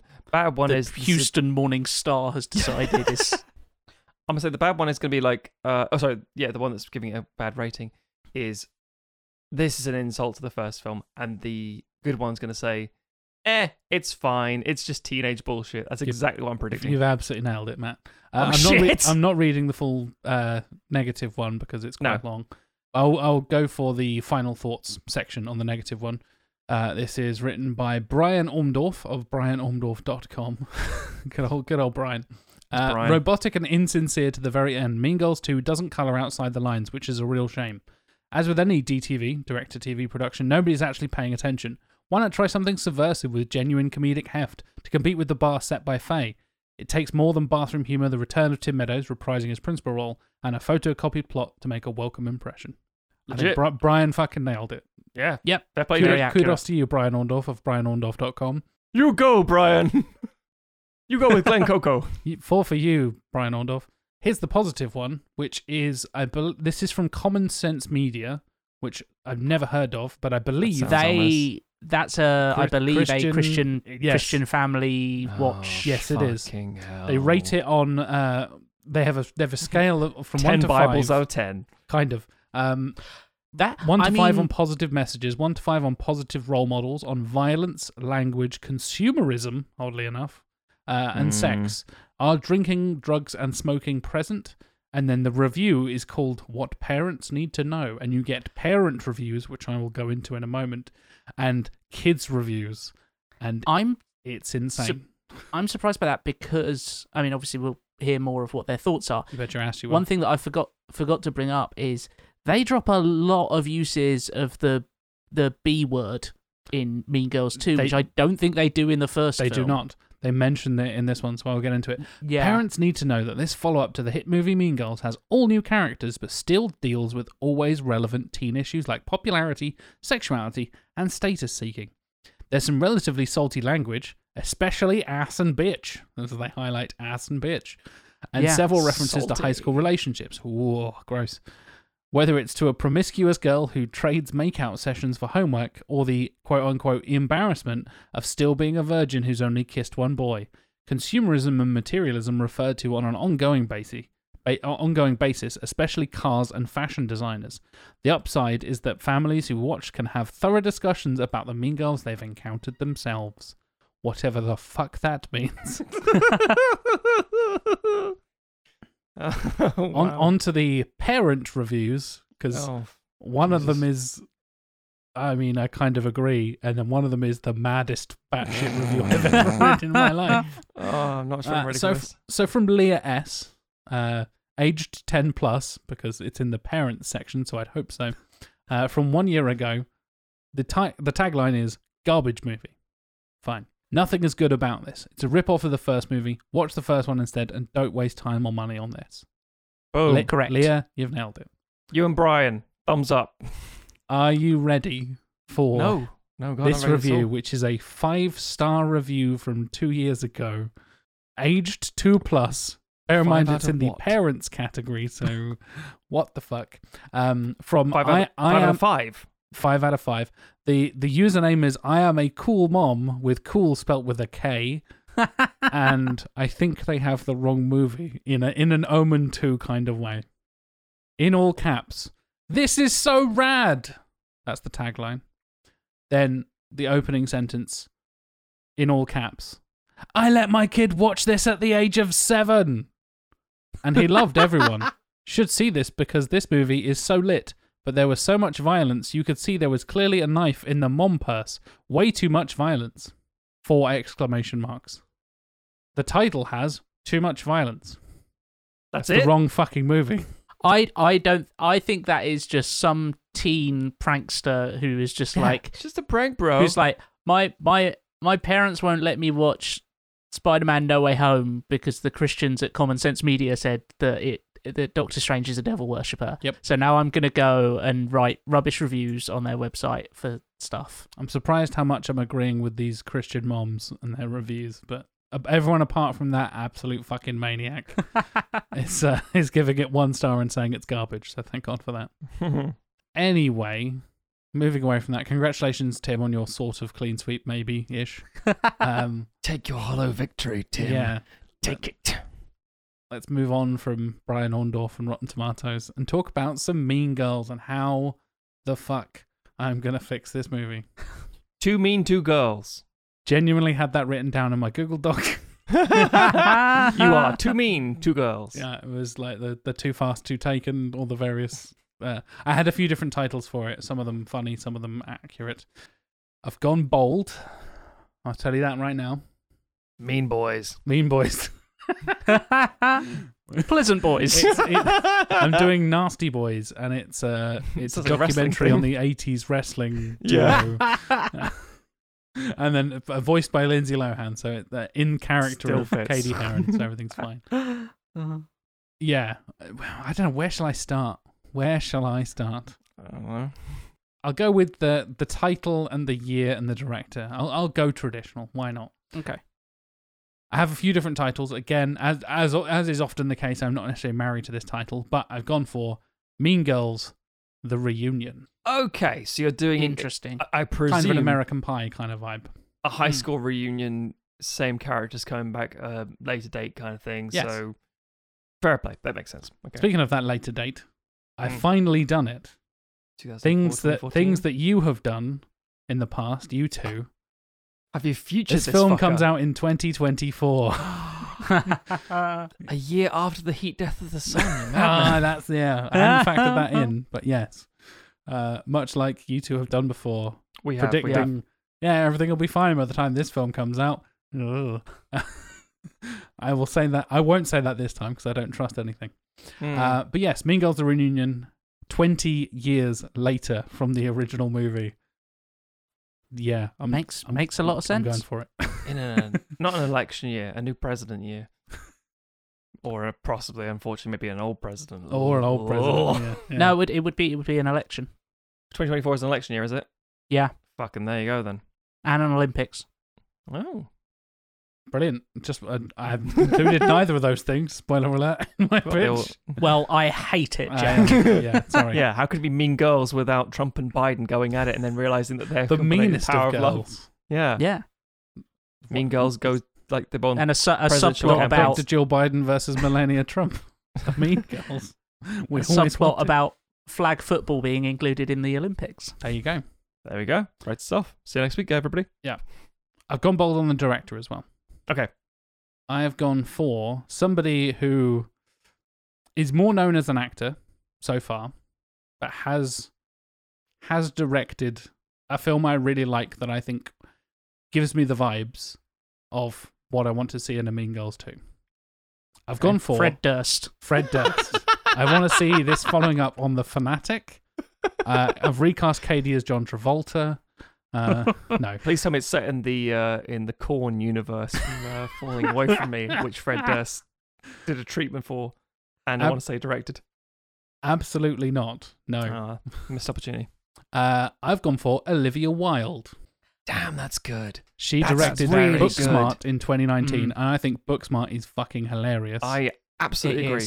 Yeah, It's absolutely. one of the best teen comedies of the decade, basically of I agree. the previous 2010s decade, and I think she did a fantastic job directing it. She also has Don't Worry, Darling, which comes out later this year in It looks our fantastic. timeline, which looks great. Do you know the name of the main character of Don't Worry, Darling, one of the main characters played by Harry Styles? If I remember correctly, it's Flimthap. Ah, yeah, spot on. Yeah. How did you know? Is it Katie? No. It's far closer to home than that. Jack Chambers? It's Jack Chambers. I had not twigged that at all. Yeah. That's amazing. So You it's a should sue biopic no about one. me. Obviously, if you think of me, you think Harry Styles, right? Yep. You think young, talented, handsome musician, etc. Yep. Married to Florence Pugh, who has been to Norwich. So that's a connection, right? Because she did Fighting With My Family, and we've I like you met. said has been to Norwich as opposed to you've both wrestled with. Yeah, and then the other Knight connection was family. like, exactly, yeah, she was trained by the same people who trained me to wrestle on my Yep. stag do. So there's the Mhm. connection there as well. Basically, I'm Harry Styles. And that's the end of the episode. So I'll see you later. That's a fucking reach, I dude. I can often think of you as a gender stereotype breaking imp, Jack. So I love how far away from the description of me that is. But yes, genuinely, Olivia Wilde, I really like what she did with Booksmart. I am very intrigued to see what she does with Don't Worry, Darling. I think the trailer looks really cool. I have faith in her, and I think Booksmart is really kind of laying the groundwork for what I would like to see in this Mean Girls 2 treatment. So, yeah. Bear with me, because I've cast a bunch of teenagers who you've probably heard of and have been in a couple of different things, and some of them are TV people and all that kind of stuff. They will be, so there are younger characters and older characters and all this kind of stuff. It's kind of Have you cast a consolatory 29-year-old posing as a 17-year-old? I did not. I tried Jack, not to do that. I love the idea that you've done Mean Girls the reunion and not brought back any of the original cast. I have brought back the original cast, don't worry. So coming back for the original cast, and we will get into more details about this. Primarily, obviously, Lindsay Lohan back as Katie Heron. Mhm. This is hopefully she's kind of clean and sober and not doing whatever she's doing in Mykonos at the time or whatever the fuck that is. She's kind of Did you trying see- to have a revival at the moment. She's trying to have a comeback. This is true. 2024 is probably enough time for it to go really well, or Or not. this episode to age weirdly. Yeah. I did a Did lot. you see? She did an interview recently where she said how she didn't want to play Katie originally. She wanted to play Regina George. Yeah, who she she thought was a normal teenage girl, and that Katie was damaged. And then the casting Wow. agent said, "No, you're better fit for this, and also maybe the bad girl image might not be good for your career." Yep. And she said, "Oh, okay then." Yep. Yikes! We'll go and get a 26-year-old instead. Also returning, I'm bringing back Tim Meadows because I love me some Tim Meadows. Principal Duval is back. Heck yeah. He's in his 60s at this point, but you can be a He school, still you can be a looks- school yeah. principal in your 60s, and Tim Some Meadows is people- Yeah, still sharp. generational shit. And I'm also bringing back Amanda Seyfried as Karen Smith as well. Interesting. Okay. Also, but not limited to. Maybe. We shall see. Fair play, fair play. We shall see. New cast. I've got a couple of adults and plenty of teens, as is on my police arrest record. Was Jack a teenager at the time? We'll never know. Who knows? Playing the character of Dan, I'm bringing in Penn Badgley, who you may know from You in Netflix. He's Joe in You, and Gossip Girl. He's also in Gossip Girl. Yeah. And also, because I'm very imaginative with names, I've got Dan and I've got John, because I've got very imaginative. I get way more interesting names in a second with the teens, but the middle-aged dudes just have basic-ass names. I mean, these would be people we went to high school with, so that makes sense. Exactly, yeah. They're Tim, Matt. Yeah, they're our age / your age. I would be one of the new plastics, to put that into perspective, ladies and gentlemen. Fuck me. Yeah, playing John, I've got Thomas Sadowski, who is, in fact, Amanda Seyfried's real actual husband, and also a comedian in his own right and done a bunch of other stuff. But he's also playing Karen's husband and is Amanda Seyfried's real life husband. He's very funny. Getting on to the teens, we talked about her briefly before we started recording. The one and only America Chavez, Xochitl Gomez. Oh, she's, interesting. She's going to be hot, cool shit in 2024, hopefully. I agree. Yeah, she's going to skyrocket. She's already in the very recent Doctor Strange in the Multiverse of Madness. If you haven't already seen that, she does play the character America Chavez. She's also in Babysitter's Club, the Netflix series from a year or two ago.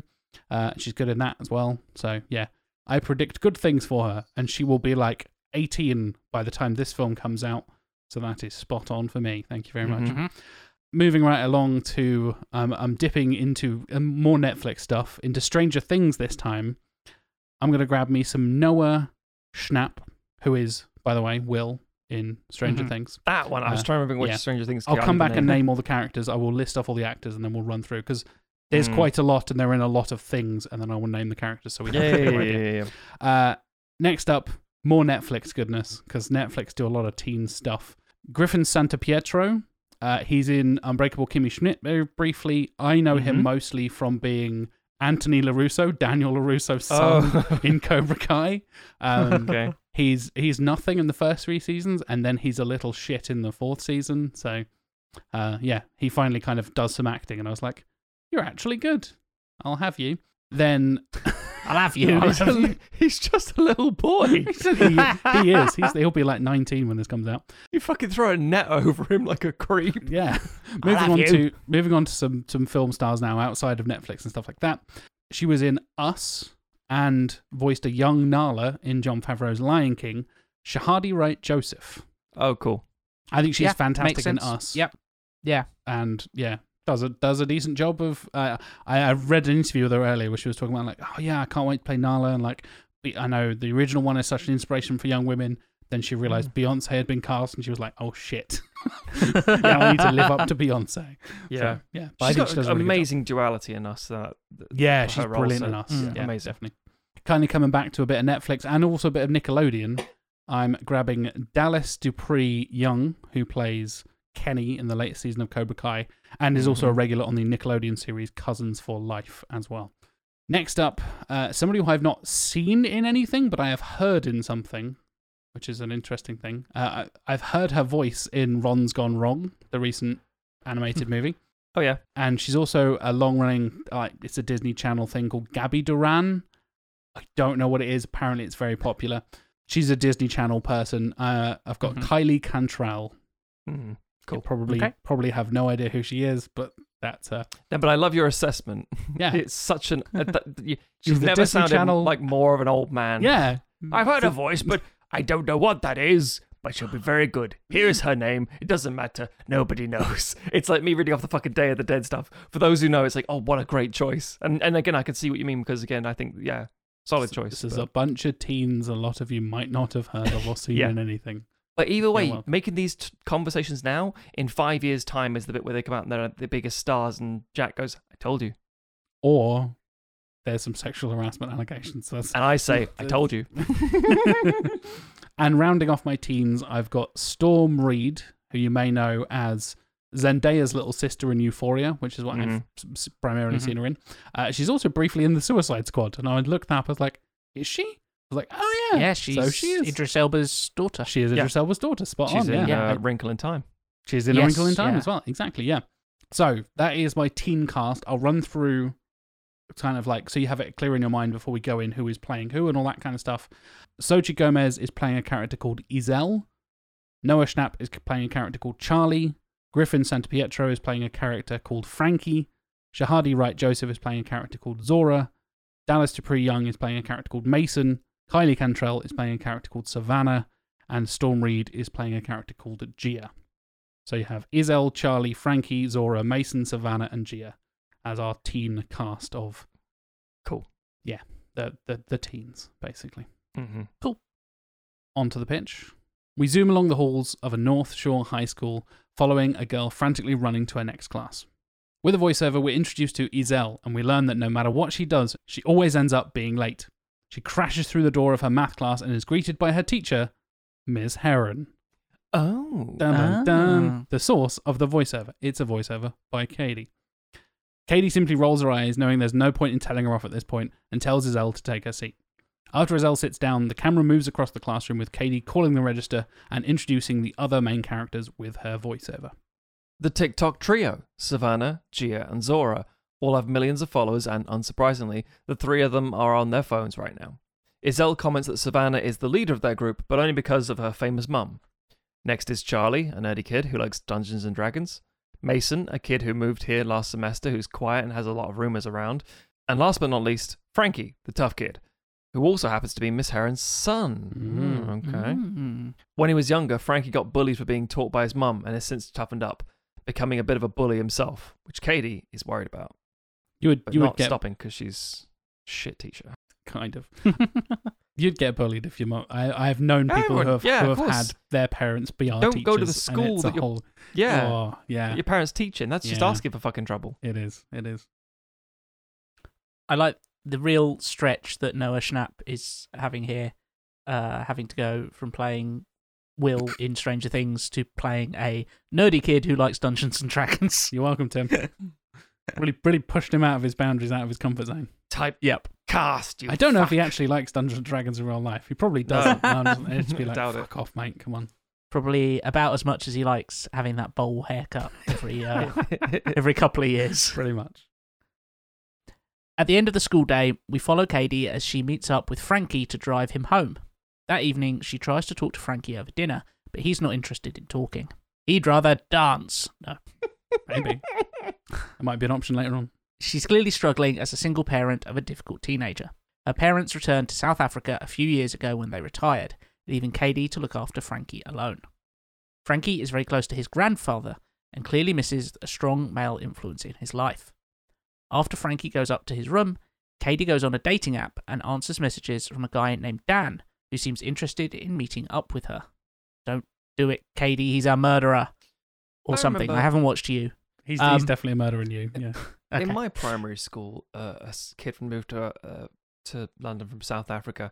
His name was Divin, and he was very South African. And I'm like, I think he had American parents, and I'm like, only now thinking, why does Katie have an American accent? And not a South African accent. It's a good point. I've yeah. always wondered that myself. Yeah. Even when I watched it as a teenager, I was like, why doesn't she sound like she's from South Africa? This is weird. Carry on. Dan eventually convinces her, and she reluctantly agrees to meet up and go on a date. Is he a serial killer? I guess we'll find out. God, this Jack's Mean Girls sequel takes a real turn. Nothing's meaner than murder. Stranger Things and You all mushed together. It's actually really a sequel to I Know Who Killed Me, Ooh. a terrible Lindsay Lohan film which Nice. I have watched. Yes, me too. She plays a stripper. You too. Fucking hell. In my defense, I watched it while getting very high. In my defense, I have no defense. In my defense, I've seen everything and I'm ashamed of myself. When you've seen everything, you can't get told off for seeing certain things. Yes, you can. You As definitely I've can. experienced. The next day at school, Izel is listening to some cool music whatever's cool in 2024. I'm not Fucking I'm not predicting that shit. I don't know. I don't know what's cool now, let alone in 2 years' time. And I'm assuming Bluetooth earbuds are still a thing because she's listening to them on her Bluetooth earbuds. I assume we won't get new technology in the next 2 years. This is all like pending new technology happens, then we might change that. If something surpasses TikTok, then we might replace the TikTok trio with something else. But I'm writing this in May of 2022, so bear with me. Yeah, but you'd also be They're filming actually- around now, they're- so that makes sense that it would be Sure. that. Yeah. Weirdly, they're actually the MySpace trio. Yeah. Next couple of years is going to be real The weird. revivalist MySpace trio. They're all Big- singing fucking Smash Mouth. Mean Girls. Who's in your top 8? Yeah. There are no songs anymore, but You just know. TikTok sounds. Yeah. Just, no. I won't start ranting about TikTok sounds. I loathe them, so Helicopter! stop it. As Charlie invites her to join his birthday D&D party in a few weeks. Iselle, being sincere, says she'll be there and makes a note on her phone. Iselle's voiceover explains that she doesn't really fit into any groups, so she gets a bit of voiceover as well. Any groups at school, but is able to hang out with the nerdy kid thanks to her love of video games.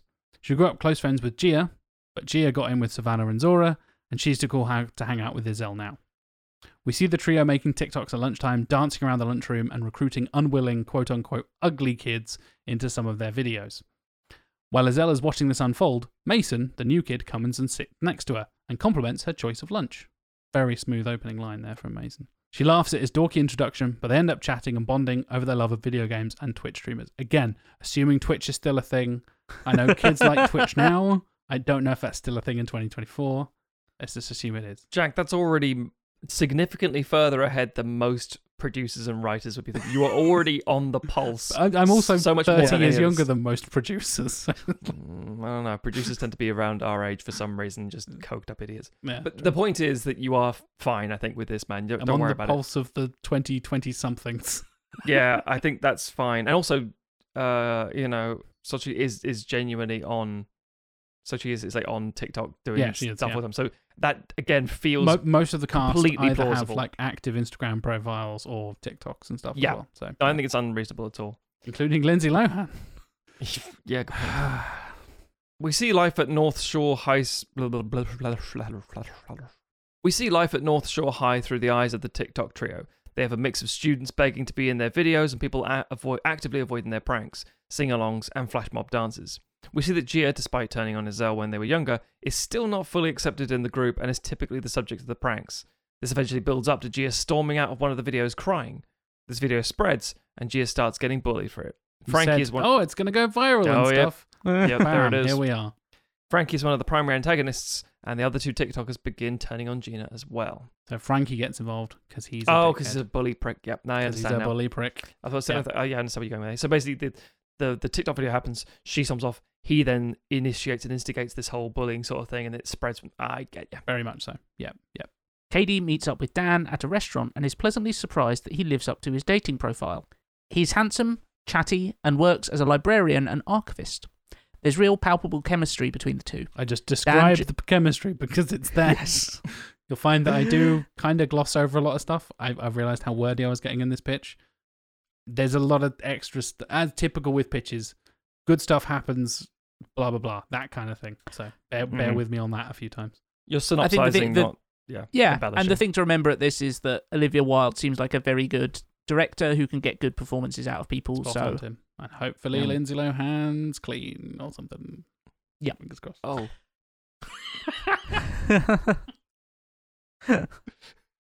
just hosed her down. Freshly hosed. you mean off the needles, not clean, like wash. They charge extra for that, so I'm told.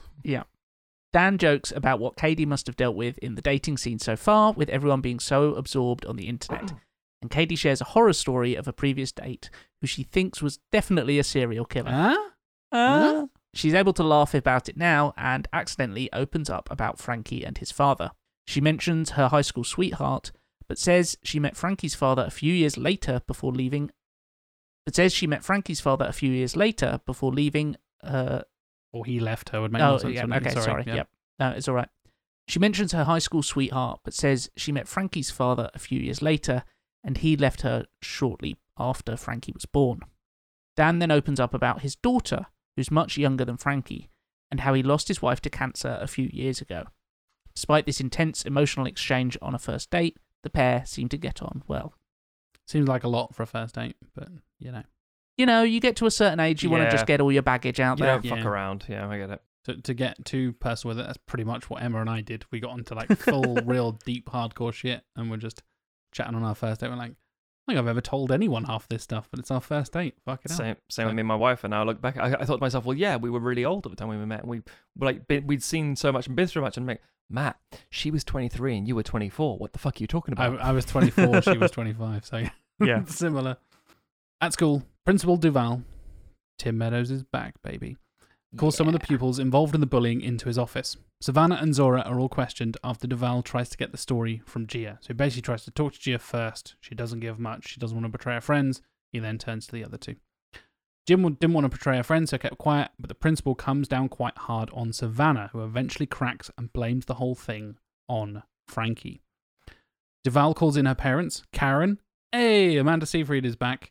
Hey. And John, again, played by Amanda Seyfried's real life husband, Thomas Sadowski. Karen now working as a famous weather reporter, which they hint at the end of the first one that she goes off and works They do, in, like yeah. news and Yes. weather and stuff. She is now like the country's leading weather reporter, whatever the fuck that Still means. grabbing her tits to find out if it's raining. Exactly. That's why she's so popular. That's why she's the country's number one, Matthew. On Fox 13 or some shit. Yes, that's exactly how I imagine it. Karen is now working as a famous weather reporter and clearly thinks the world of Savannah and starts crying. John, however, insists that Duval properly punish Frankie for what he's done to Gia and for damaging Savannah's reputation. Savannah promises to stop the pranks and change her TikTok to something new and a bit different. Duval reassures them and says he will speak to Frankie and his mother as soon as possible. Duval hands Karen a card as they leave that reads, North Shore High School, Class of 04, 20-year reunion, which is about a month away. Frankie and Katie are both summoned to Duval's office. Duval, clearly swayed by the Smiths' appeals, tells Katie that he has no choice but to suspend Frankie for his involvement. Katie protests, but Frankie accepts it, claiming that he's looking forward to having some time off from school. Katie knows there's no point in fighting with Frankie, especially in front of the principal, so she accepts the suspension. He is suspended for the next month, and he recommends that Katie try to continue his studies at home as much as she can so that he doesn't fall behind. Duval remembers to give Katie her invitation to the class of 2004 reunion, and her voiceover mentions how excited she would be to bring Dan to the school reunion. On the drive home, Katie realises that she's invited Dan over that night and hadn't planned on Frankie being there. She calls her parents for some advice. Cue cameos from Neil Flynn and Anna Gasteyer. Hey. And they let her know that they were planning to visit soon and can have a talk with Frankie and help her out. She keeps it as a surprise from Frankie and is really excited to see her parents for the first time in a few years. Katie manages to cook a decent meal despite a lot of clumsiness and issues in the kitchen, just Cue as the slapstick doorbell comedy rings. nonsense from Lindsay Lohan being useless. Yep. Dan arrives with flowers, a bottle of wine in hand, and a big smile.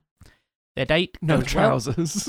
No trousers. No, just flowers and a bottle of wine. And a Carefully big positioned. smile on his face. That he's clutching, held in between his butt cheeks.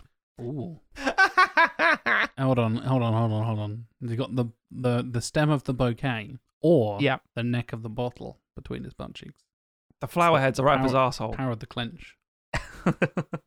Their date goes well at first, but Frankie eventually comes down from his room and starts an argument with his mother. Dan stands up to Frankie, telling him that he shouldn't speak to his mother that way, but Frankie shuts him down, and Dan eventually leaves, believing that his presence is only exacerbating Frankie's behaviour.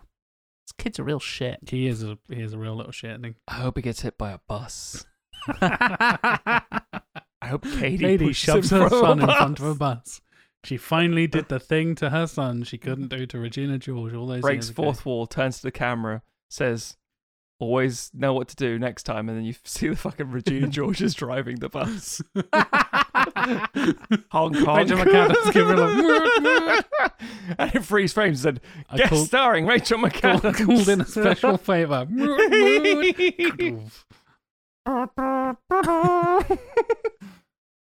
So I'm going to skip through some time here.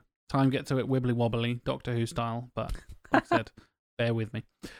Katie's parents arrive at the house and everyone is incredibly happy to see each other. Chip, Katie's dad. I never realised his name was Chip, by the way. That's such an American dad name. I love Fucking it. Chip. It suits Neil Flynn very well. It strikes me as one of those, like, it's in the script, but no one actually says it in the film. Yes, I think so. Chip tells Katie that he plans to spend some time with Frankie and help him channel his energy into something positive. Betsy sits down with Katie and hears the story of her relationship with Dan so far. Betsy encourages and reassures Katie, telling her that if he's the one, he'll be back. With Katie's father working his grandfather magic... I couldn't think of anything else to write in there, and I'm still not comfortable with that sentence, but here we are. Old man Jack, who doesn't know people. I Grandfather can write magic, I teens, guess. but not old man. With Katie's father working his grandfather magic. Oh, hello, son. You want a bunch of flowers? Mean Girls. Grandfather magic. Just Out of his bottle. fills him up with Werther's original. Yeah. With Katie's father working his grandfather magic over the next couple of weeks, she thinks Frankie will learn to deal with his emotions a bit better. Frankie and Chip have a long heart-to-heart talk about relationships, friends, school, and even toxic masculinity. Chip reminds Frankie how much he loved reading their books and their research in Africa, so he would basically go and visit them when they were there before, but they haven't done in a few years, pandemic, life, etc., etc. Chip says that he has an idea of what Frankie could do. Fucking Chip and Betsy, like off of Happy Days or some shit. It really does feel a bit Happy Days, doesn't it? Yeah. Over the next few weeks, Iselle begins rebuilding her friendship with Gia, breaking down the barriers between her and the TikTok trio. She attends Charlie's D&D themed birthday party, and she brings Mason along with her. There's a little bit of tension between Mason and Charlie, as they're both clearly interested in Iselle, but she seems completely oblivious, far more interested in the group of them playing D&D and the board games together. Don't know why that cadence came out of my throat. The board games. And the board Oh, I love to play the board games. I'm so broken. Again, You do play- teens like board games? I don't play know. the board games. I'd like to play the Dungeons and a Dragon. There's a little bit of tension between Mason and Charlie as they're both clearly interested in Iselle, but she seems completely oblivious, far more interested in the group of them playing D&D and board games together. We see the group playing video games together at school, and even Savannah and Gia join them during some of their nerdy activities, retargeting their TikToks with some success, despite them moving away from the prank-based content they had previously produced. So retargeting is a very marketing word there. I It didn't is. know how else to think about it. But yeah. You are marketing, boy. This is me. You've done a KD into Regina like transformation. I have. Yes. You're plastic now, Jack. Yeah. This is me zooming through a lot of character development. This feels very rushed. It would not be as rushed. No, in the I actual feel. film. I do But think yeah. it's one of those moments where you just lean in and just say very quietly, "Wild is handling it. Don't worry." Yes. That genuinely carries a and the lot of cast weight. as well. I think Oh yeah, the cast cast. No, are definitely. great. Yes, it's like this is the skeleton situation. Mm. They're going to make it great in terms of how it's fleshed out. I actually genuinely see where you're coming from with that. It's Tim. Tim walks in. I didn't know Tim was in this movie. The Heron family go to the zoo, and Chip, through his connections, has arranged for Frankie to try a day as a zookeeper. Frankie is a different person, and Katie thanks her dad for his help. Chip tells Katie that he has pulled some strings, and if Frankie does well today, he has a part-time job at the zoo lined up for him. He thinks Frankie can do something really good with himself, even if that means he won't be following in their footsteps into academia. Katie hugs her dad as Frankie has fun in the background, feeding some penguins. Fucking beats up a gorilla. He punches a penguin and then it's like, oh no, I can't do that anymore. Sorry. The reunion is finally here, and Katie prepares to go alone, with Frankie staying home with his grandparents. They've stuck around, they know what's going on, they're looking after Frankie, etc. She dresses up all nice, and despite the lack of Dan, is still looking forward to seeing Aaron, Janice, and the others. She's greeted at the front door by the one and only Kevin motherfucking G, Jesus. king of the mathletes, and Janice's boyfriend for a very, very brief time back when they were teenagers. And he calls her Africa for the first time in 20 years. Because it's weird, because he's a guy of colour calling a white girl Africa. Yeah. She's from Africa. It's fair. Sort of. I mean, fair in the way that it makes logistic sense. Yep. But again, everyone else hearing this for the first time are like, excuse me, what? Yep. She enters the hall and quickly spots Aaron and his husband, Archie, played by a cameo from Chase Crawford, also from Gossip Girl. Mm-hmm. But it's cut off by Janice. Hey, Lizzie Kaplan. Welcome, Lizzie Kaplan, who gives her a big hug. Regina arrives with her partner. Rachel McAdams is here. This is the big reunion. Again, much longer than this paragraph will describe. With her partner, Alyssa, played by Keke Palmer. Where might you know Keke Palmer from, ladies and gentlemen? Any guesses, Matt and Tim? I mean, I know the name Keke Palmer. Playing Coco. Yes. I'm trying to think what she's been in. But I know she's going to be in Nope, but I don't know what she's. I can't She's remember what going to be in been Nope. She's also Yeah. in Hustlers, which is where I kind of... There we That's it, go. yes. She's Yeah. Mercedes in Hustlers. She's great I in do that. love Hustlers. And yeah, will be in Jordan Peele's Nope later on this year. She's mm. also a Was she voice in in- Lightyear as well, believe it or not. Is she in Beale Street as well? I don't think so. Or am I getting her confused with She's someone not in else? If Bill Street Could Talk now. Nope. Okay. Not unless she's like a background character. I'm thinking of her. She might be a background character. And Regina arrives with her partner, Alyssa, and reunites with Karen and Gretchen. Hello, Lacey Chabert. Welcome back from your years of toiling in the unpleasant holiday Christmas movies. We'll drag you away from Hallmark if I do it with my cold, dead hands. As Katie talks to Janice, we see Dan arrive in the background. He quickly catches the attention of many of the women in the room, because of course he does, as well as Damien. Hi, Daniel Franzese. Welcome back. Hey. And his husband, a cameo from Billy Eichner. Fucking hell. We're going gay, and we're going very gay, ladies and gentlemen. I'm his partner. Pretty much. He's my husband. Imagine, yeah. Is this Glen just- Coco? Pretty much, yeah. He's going to be asking who are all the names and just being very embarrassing. And yeah, Damien's going to hate it, and it'll be gay comedic gold. Sure. Everyone falling over Dan garners Katie's attention, finally. Dan runs up to her, apologizes for leaving earlier, and Katie kisses him passionately. The final reunion moment there. A true Lindsay Lohan kiss. Yes. after she's been washed. This is the bit I struggled with. A bunch of songs from 2004 play in the background, and I was like, I'll reference one of the songs from the movie and stuff. It's like, do I do a Janice Jingle Ian bell, song? jingle Like Jingle bell, Bell jingle Rock? bell. Like, yeah, weird. So I've listed Destiny's Child, Usher, Outkast, etc. because they were like the top 10, basically. Yes, You I had remember like it. Breathe by painfully Destiny's well. Child and Yeah by Usher and Hey Ya by Outkast. So Yep. there you go. Caroline. Pretty much. They play in the background as the couple laugh and smile, and we head to the credits.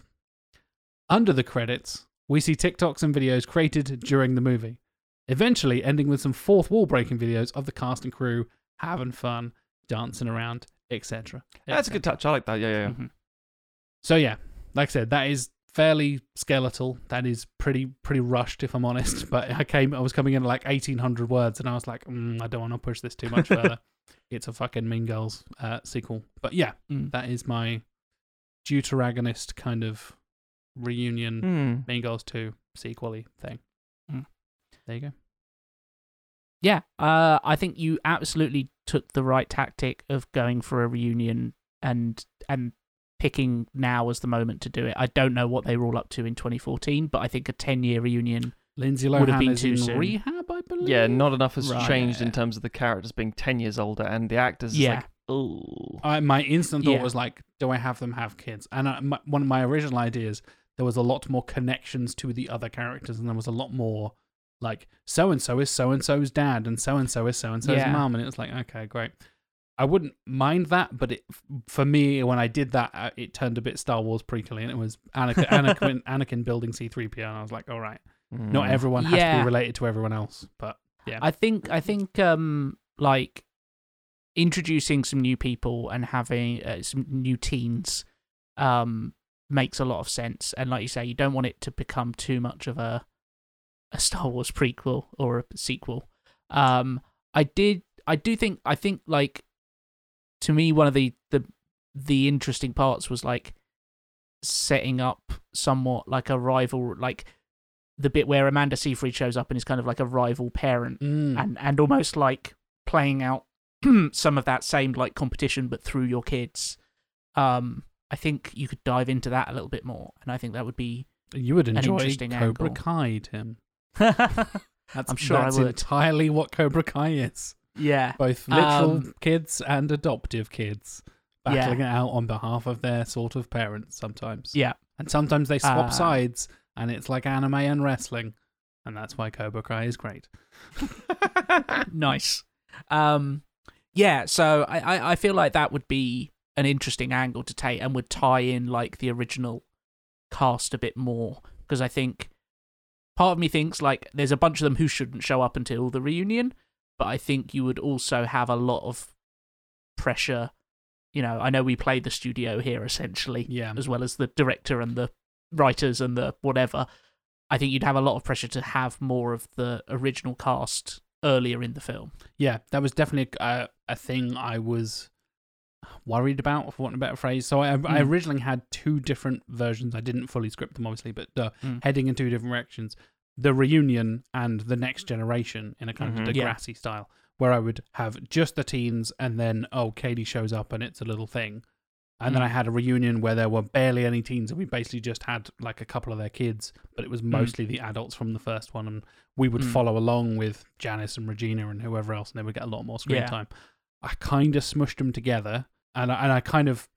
I was explaining this to Emma, I need to give sort of like partial writing credit to Emma as well, because I was smushing these together and thinking like, how the fuck do I make this work? I need a resolution for Frankie, I need a resolution for the reunion stuff, and like trying to make it all together. And Emma was like, how about you do this and try this? And what about this? And I was like, aha. And kind of had to like, I really struggle with this one for some reason. Trying to go in so many different directions, and ended really up having tricky. Emma there to like bounce off of was really useful, because she's also a huge Mean Girls fan, which helps. And was one of the few times we watched the film together, and I like pre-warned her. It wasn't like by the way, I'm watching Alien versus Predator. And she was like, oh god. I was like, do you want to watch Mean Girls this evening? And she was like, yeah. I was like, brilliant, because I've got to write a fucking sequel. She refused to watch the sequel with me though. Oh, I was going to say, did she watch Mean Girls too? Absolutely So not. what were her thoughts? I think, we talked about Aliens vs. Predator being a bit of a poison chalice. I think this one definitely is as well. Like, it's so clearly... There's a few teen films where you're like, oh, yeah, I can see a sequel to this, and most of those end up having a sequel. Like American Pie, I think. American Pie, you can kind of... It leaves, like, the relationship between Jason Biggs' character and Alison Hannigan's character is kind of still a little bit up in the air, and you're like, oh, okay, I can see that story continuing, and the rest can just have other things going on. Whereas Mean Girls feels like such a complete unit that you do need that distance. And even then, with like 20 years of stuff, trying to craft a sequel is hard. Yeah. So I don't envy you for this one. I was very consciously not having it being like, and everyone who was together is still together 20 years later. And I fucking hate that. They've all become teachers at the school. Exactly. Yeah. I did that once, Katie's and I was like, son is dating Regina George's daughter. That's exactly what, not my original pitch, but one of the versions where I started connecting the dots, and I was like, I need to erase some of these lines connecting these dots. This is getting too much. It was like, Dan, so I originally had, let me see, I've still got my notes from my other pitch over here somewhere.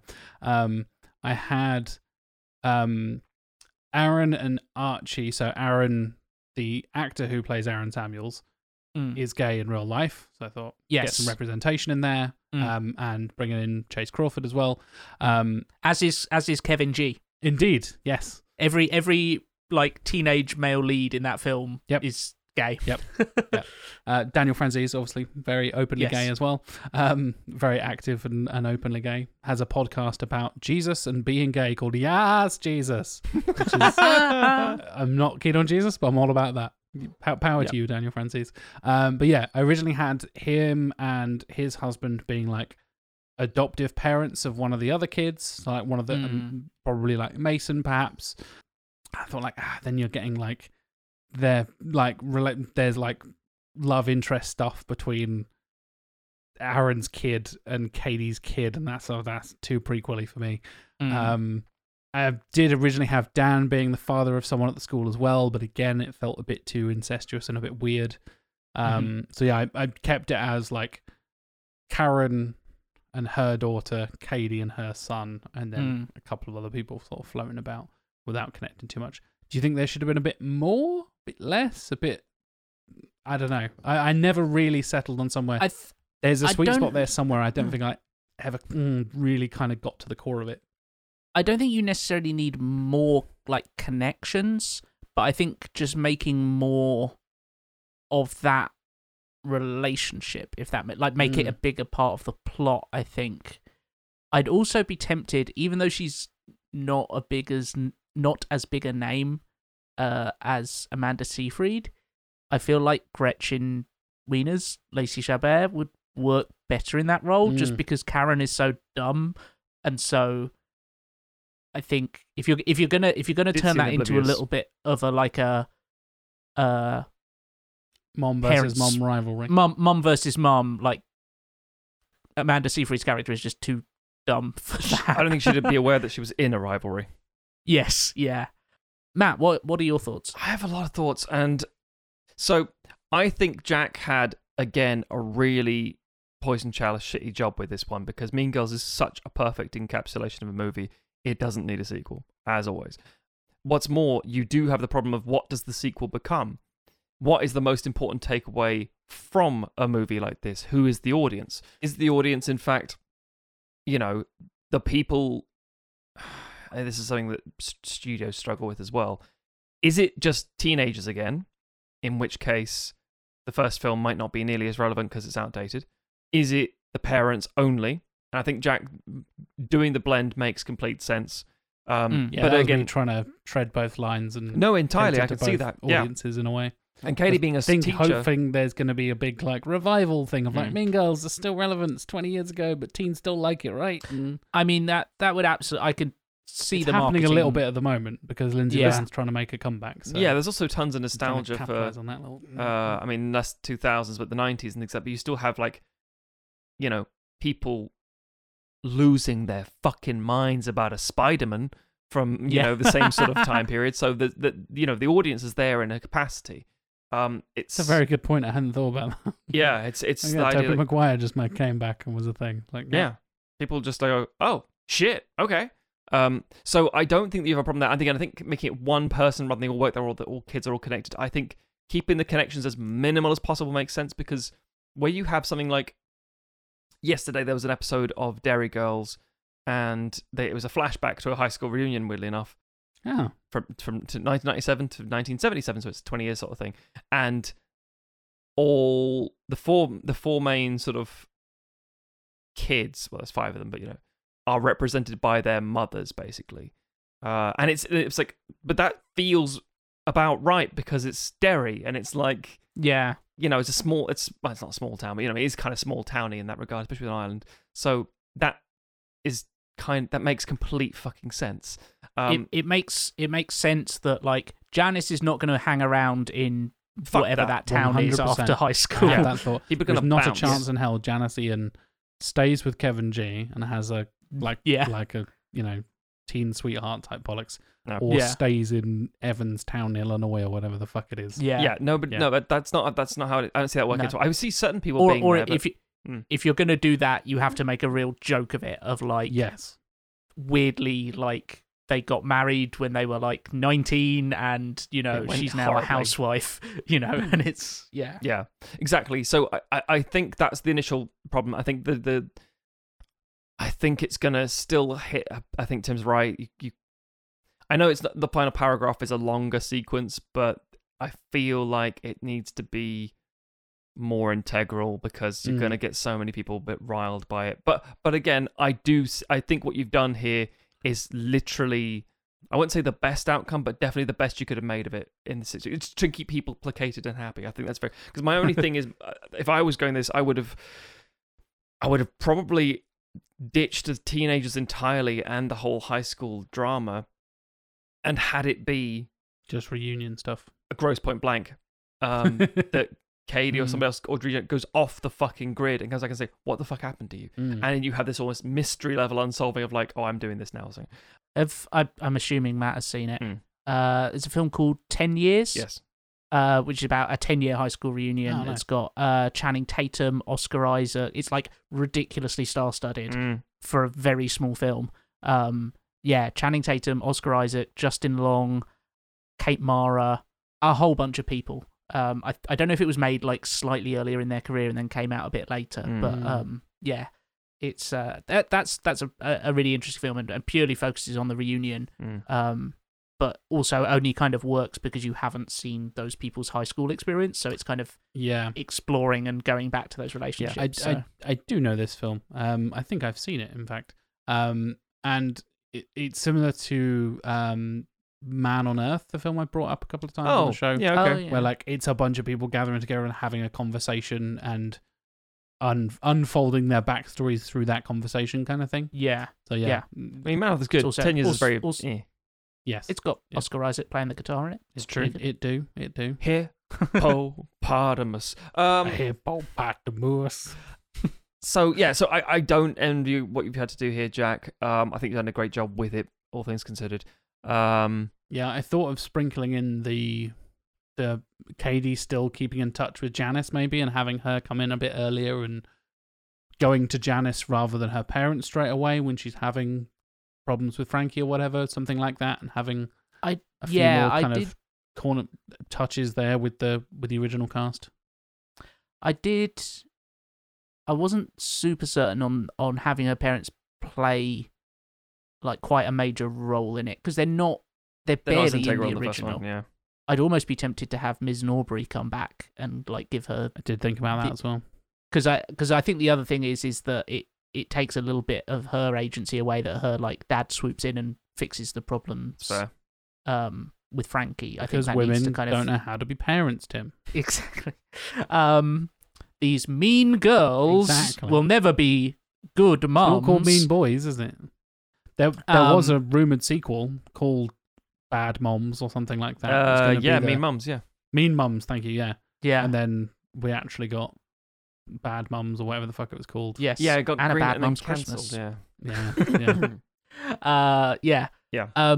So I think yeah, maybe if it's Janice or Miss Norbury, like talking it through with her and having Katie like more come up with the kind of solution rather than having her parents come in, I think would probably work I like better. that idea. But Yeah. I also, there's something else I think, from the teen side of a story, I can see the flow, as we said earlier. I can see working because of Wild and because of the cast specifically. I'm like, I can see this working. The TikTok side of it is, I would trust it to work, but it's so locked into that specific platform that you'd kind of possibly have to have TikTok sign off on it, which would be, I don't know how they go down with that. I mean, China doesn't give a shit, but the reason I bring it up is because just the nature of what TikTok is and the sound based thing and blah blah blah blah blah blah. But the reason I think is I feel like there needs to be something in a bigger stake for the kids, something that's more heightened or shocking, or something that's really and I mean this in a strange way, teen Jeopardy, where it feels like the end of the world to them. Well, interestingly, I quite liked that the teens seemed like they kind of had their shit together. Like, That's very there's Gen obviously Alpha. That was conscious, yeah. there's like Are they Gen Alpha, obviously Gen Z? I don't know what they'd be at this point. but who knows? Fucking would- whatever. They would be With- Alpha, I think. These are all born in like 2004. 2003. Generations are all fake. That's fair, yeah, that's fair. agreed, Yeah. Tim. Agreed. Sorry, do carry on. Yeah. So maybe this is just, time and distance and being disconnected from actual teens and stuff like. And obviously, teenagers still have drama and everything. Good like to know that. you're disconnected from the teens in your 30s, Yeah. Tim. That's good to know. Yep. Thank you for clarifying. But I think just the general better awareness of stuff like mental health nowadays means that kids have a little bit of a one-up in terms of like how they go through high school. Unfortunately, I'd the hope internet so, but the internet kind of erases that because it just gives them more channels to be awful to each other. Yeah. But I think there's a I like that the there doesn't seem to be the kind of the clique nature that obviously Mean Girls had. The lines between the groups seem a lot like blurrier. Yep. And you even that was them, a conscious decision for sure. Yeah, and I think there's kind of, I feel like there's the nugget of something there of like having the parents still like obsessed with like quite petty things, and then the teens who are just like, what are you even doing? Yeah, I get that, because I feel like the thing that would help the film is something we can't necessarily do here, unless Jack goes into a lot of research, which is to do a non-fiction paper, a research, a book, basically. Yeah. To like the original Mean Girls, because it's like, what is the landscape right now? Is it that because Tim's right? I think kids are more switched on and engaged. I mean, I know two things. One, they are more conscientious of this stuff because of the world they've grown up in and the world they're expected to go into, and the fact that the generations that raised them are more outspoken about, oh, you need to do, and, our generation was told, you can be anything, you can do anything you want, and then realizing, oh no, don't, oh god, I kind of want just a job and a house, please. Nope. Like the fact that it's such a big deal in the first film when in their middle school days that Regina accused Janice of being a lesbian, whereas like now you would hope that is just a yeah. That's like water off a duck's back. I'm assuming quite a few queer characters in here. Just yes. Within the subtext that I vaguely imply that Ezelle is possibly asexual. Yes. There's a vaguely, and it not being a big deal. No, that's the point. It's being we would hope it would be a reflection of how society currently is. The other thing as well, that's why I think the social media is a really good thing, is I don't think we really appreciate half the time how camera ready these kids are. Oh, yeah. It's insane. That was a factor. So I found it absolutely terrifying. Partly what inspired this when I was thinking, okay, I'm going to go with the new generation, the next generation, the new class, whatever. I'm going to look up, man, I hate doing this when I do my pictures. Actors born in 2004. Sure. Actors born in 2006. Every fucking time. Famous birthdays. I'm like, okay, cool, fine. It's all fucking influence. It's TikTok star, TikTok star, TikTok star, TikTok dancer, TikTok star, YouTube star, Instagram influencer, TikTok star, TikTok dancer. I'm like, none of you fuckers are actors. And they'll be like, blah, blah, blah. Movie actor. Brilliant. Who are you? What have you been in? Okay, thank God you're decent. Let me get you in the film. Like, it was ridiculous scrolling through that. Thankfully, I'd seen pretty much everyone apart from Kylie Cantrell, who I've heard her voice in Ron's Gone. That's a performance. She's good in that film. I'm like, that's fine by me. Yes, I've not seen the Gabby Duran multiple series or the pilot or whatever the fuck that was. Some Disney Channel nonsense. But like, yeah, consciously picking young actors I've seen in stuff so I know they're good, rather than I did think like, do I just like, there's a bunch of TikTok people out there, and I was like, no, that's a bad road to go down. Yeah. They're often quite problematic as well. And I think, like, without turning it into, was it Men, Women and Children, that Jason Reitman film that was all about like teen sexting and stuff like that? Yeah. Like, without turning it into the comedy version of that, like, I think that's a really interesting angle to take on, like, what is teenage life like now? Of that idea of like they are all living their lives online, like even the ones who are like nerdy are like Twitch streamers and stuff like that, and I think there's a whole angle to examine there as well of like, what does it do to this generation to have no like have erased their own like sense of privacy and all that kind of stuff.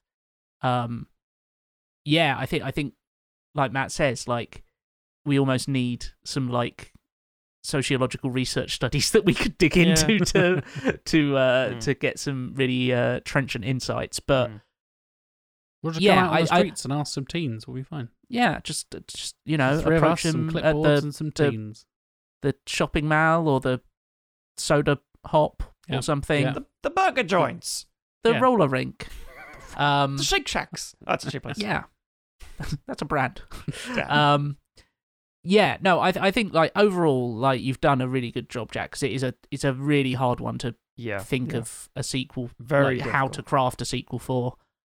And I think you've got really good like bones here. I think it just needs a few different aspects, like teasing out of it. But that's the thing. I could see this as the launch pad into something really. Mean Girls, the musical, the TV show, the musical, or whatever that high school musical thing is called. No, Mean Girls, the Sea Life show. Yes. No, I can see this being... There's mention of penguins. Yes. I can see this being like really, really launching into something really good. Again, it's just, weirdly enough, maybe that might be it. Just that the scientific backing to say, this is what studies show us. And it's like, oh, okay. This is what teens are up to. We'll just push a bit more of that.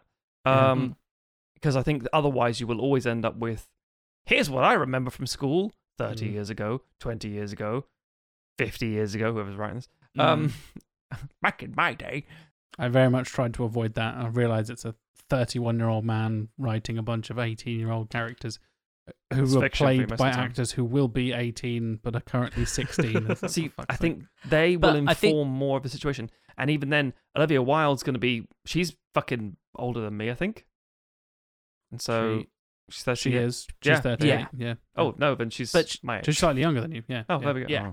Oh. But equally, like, Wait, no. Book- Have you just turned books- 38, Matt? I have that there, yes. Yeah. So she's a month older than you. There you go.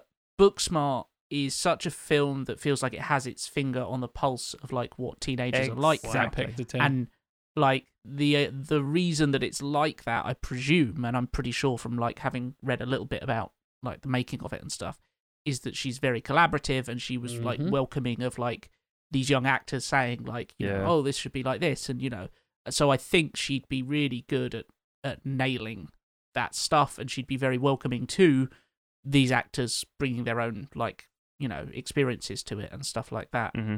So, yeah, I think it part of me's like, Olivia Wilde's almost like too good a director to How rude, Tim. to- How rude. to do on a Mean Girls 2, Mm. because I think she'd make it visually really like. There's nothing visually interesting about the original Mean Girls. It's shot it's like very- a Paul Feig, like everything's kind Exactly. of bright and just in case comedies. It's early 2000s. Everything was shot like it was Yeah. clear. Yes, And the Mean Girls 2 is shot for TV.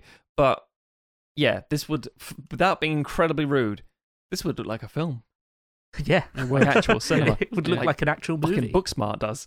Yeah. But then also in the late 2000s, early 2010s, Superbad did the same thing. Yep. Because Mm. I think Mean Girls, Superbad, and Booksmart,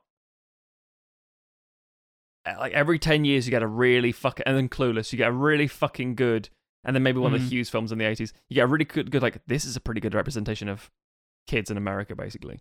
And it, because People still reference The Breakfast Club like nearly 40 years later. Yeah. Like, yeah. I feel like Fast Times is Richmond High, probably yeah. more like as good as I think Breakfast Club's a better film, but Fast Times might be a closer might be a closer representation fix. of what Yes, yeah. Fair. reality is Fair. like. Yeah, that's fair. But yeah, again, as we've said, a really deceptively difficult one to fix. Because it's like, oh, fuck, I love Mean Girls. Can't wait to talk about that. Oh, Mean Girls 2, what a piece of shit. How do you do a Mean Girls 2? It's like, oh, God. Mm. Oh, God. In space? Yes. It's all about the next math competition. On the moon. Maybe it's in space. Yes, you did a good job, Jack. Again, a bit of pumping is all we need in this thing, but I've heard that before. Well, let me know what you thought, listeners. Please do hit us up on social media. We are Sequelizers on all the various social medias. We can just go to sequelizers.com. You can find our Discord. You can find all the streams that have happened on our YouTube channel, archived on the live streams page. Also coming up, as I said, at the end of the month to our Champion of Champions tournament of all the best ones that we've picked from the 16 previous tournaments that we've done with various special guests. And it's going to be very, very difficult to pick. So that's going to be interesting. And yeah, like I said, we'll have new merch launching with that. We've passed our 5-year anniversary. We're going to kind of save it for that live stream to kind of launch it all at the same time and all that kind of stuff. And not to toot our own horn, specifically to toot John Scarrett's horn, if you will. I think it's the best, coolest designed merch we've had so far. I would agree. Tim, you came up with an idea. We all kind of bounced some thoughts around and stuff. And John fucking hit it out of the park. Knocked it out of the park, yeah. I went to say nailed it out of the park, and I don't know why. beat that boy with a bat. He beat that boy with a bat. So yeah, Tits. get hyped for that, listeners. That is coming up at the end of May, and by the time you're hearing this, that'll be like in a week, basically. So yeah, coming up very, very soon for you. If you'd like to hit me up on social media, I am JLW Chambers. I am about to get married, so, you know, I will be married by the time you hear this, so congratulate me on my wedding. Hopefully it went well. The Sequelizers will be there, including... Buy him a toaster. Yeah, buy me a toaster, exactly. All three of us will be there. Some people from the Super 8-Bit Power Hour will be there. It's already happened, listeners. It's already happened. They're like, oh shit, maybe I can like stalk them and then go to it. It's like, no, you can't. You can't. It's already happened. You'll see a reunion with Ashens and stuff. It'll be lovely. Mm. Anyway, Matthew, how can people follow you on the internet? Stogs, STOGHZ, on all the social medias, including TikTok.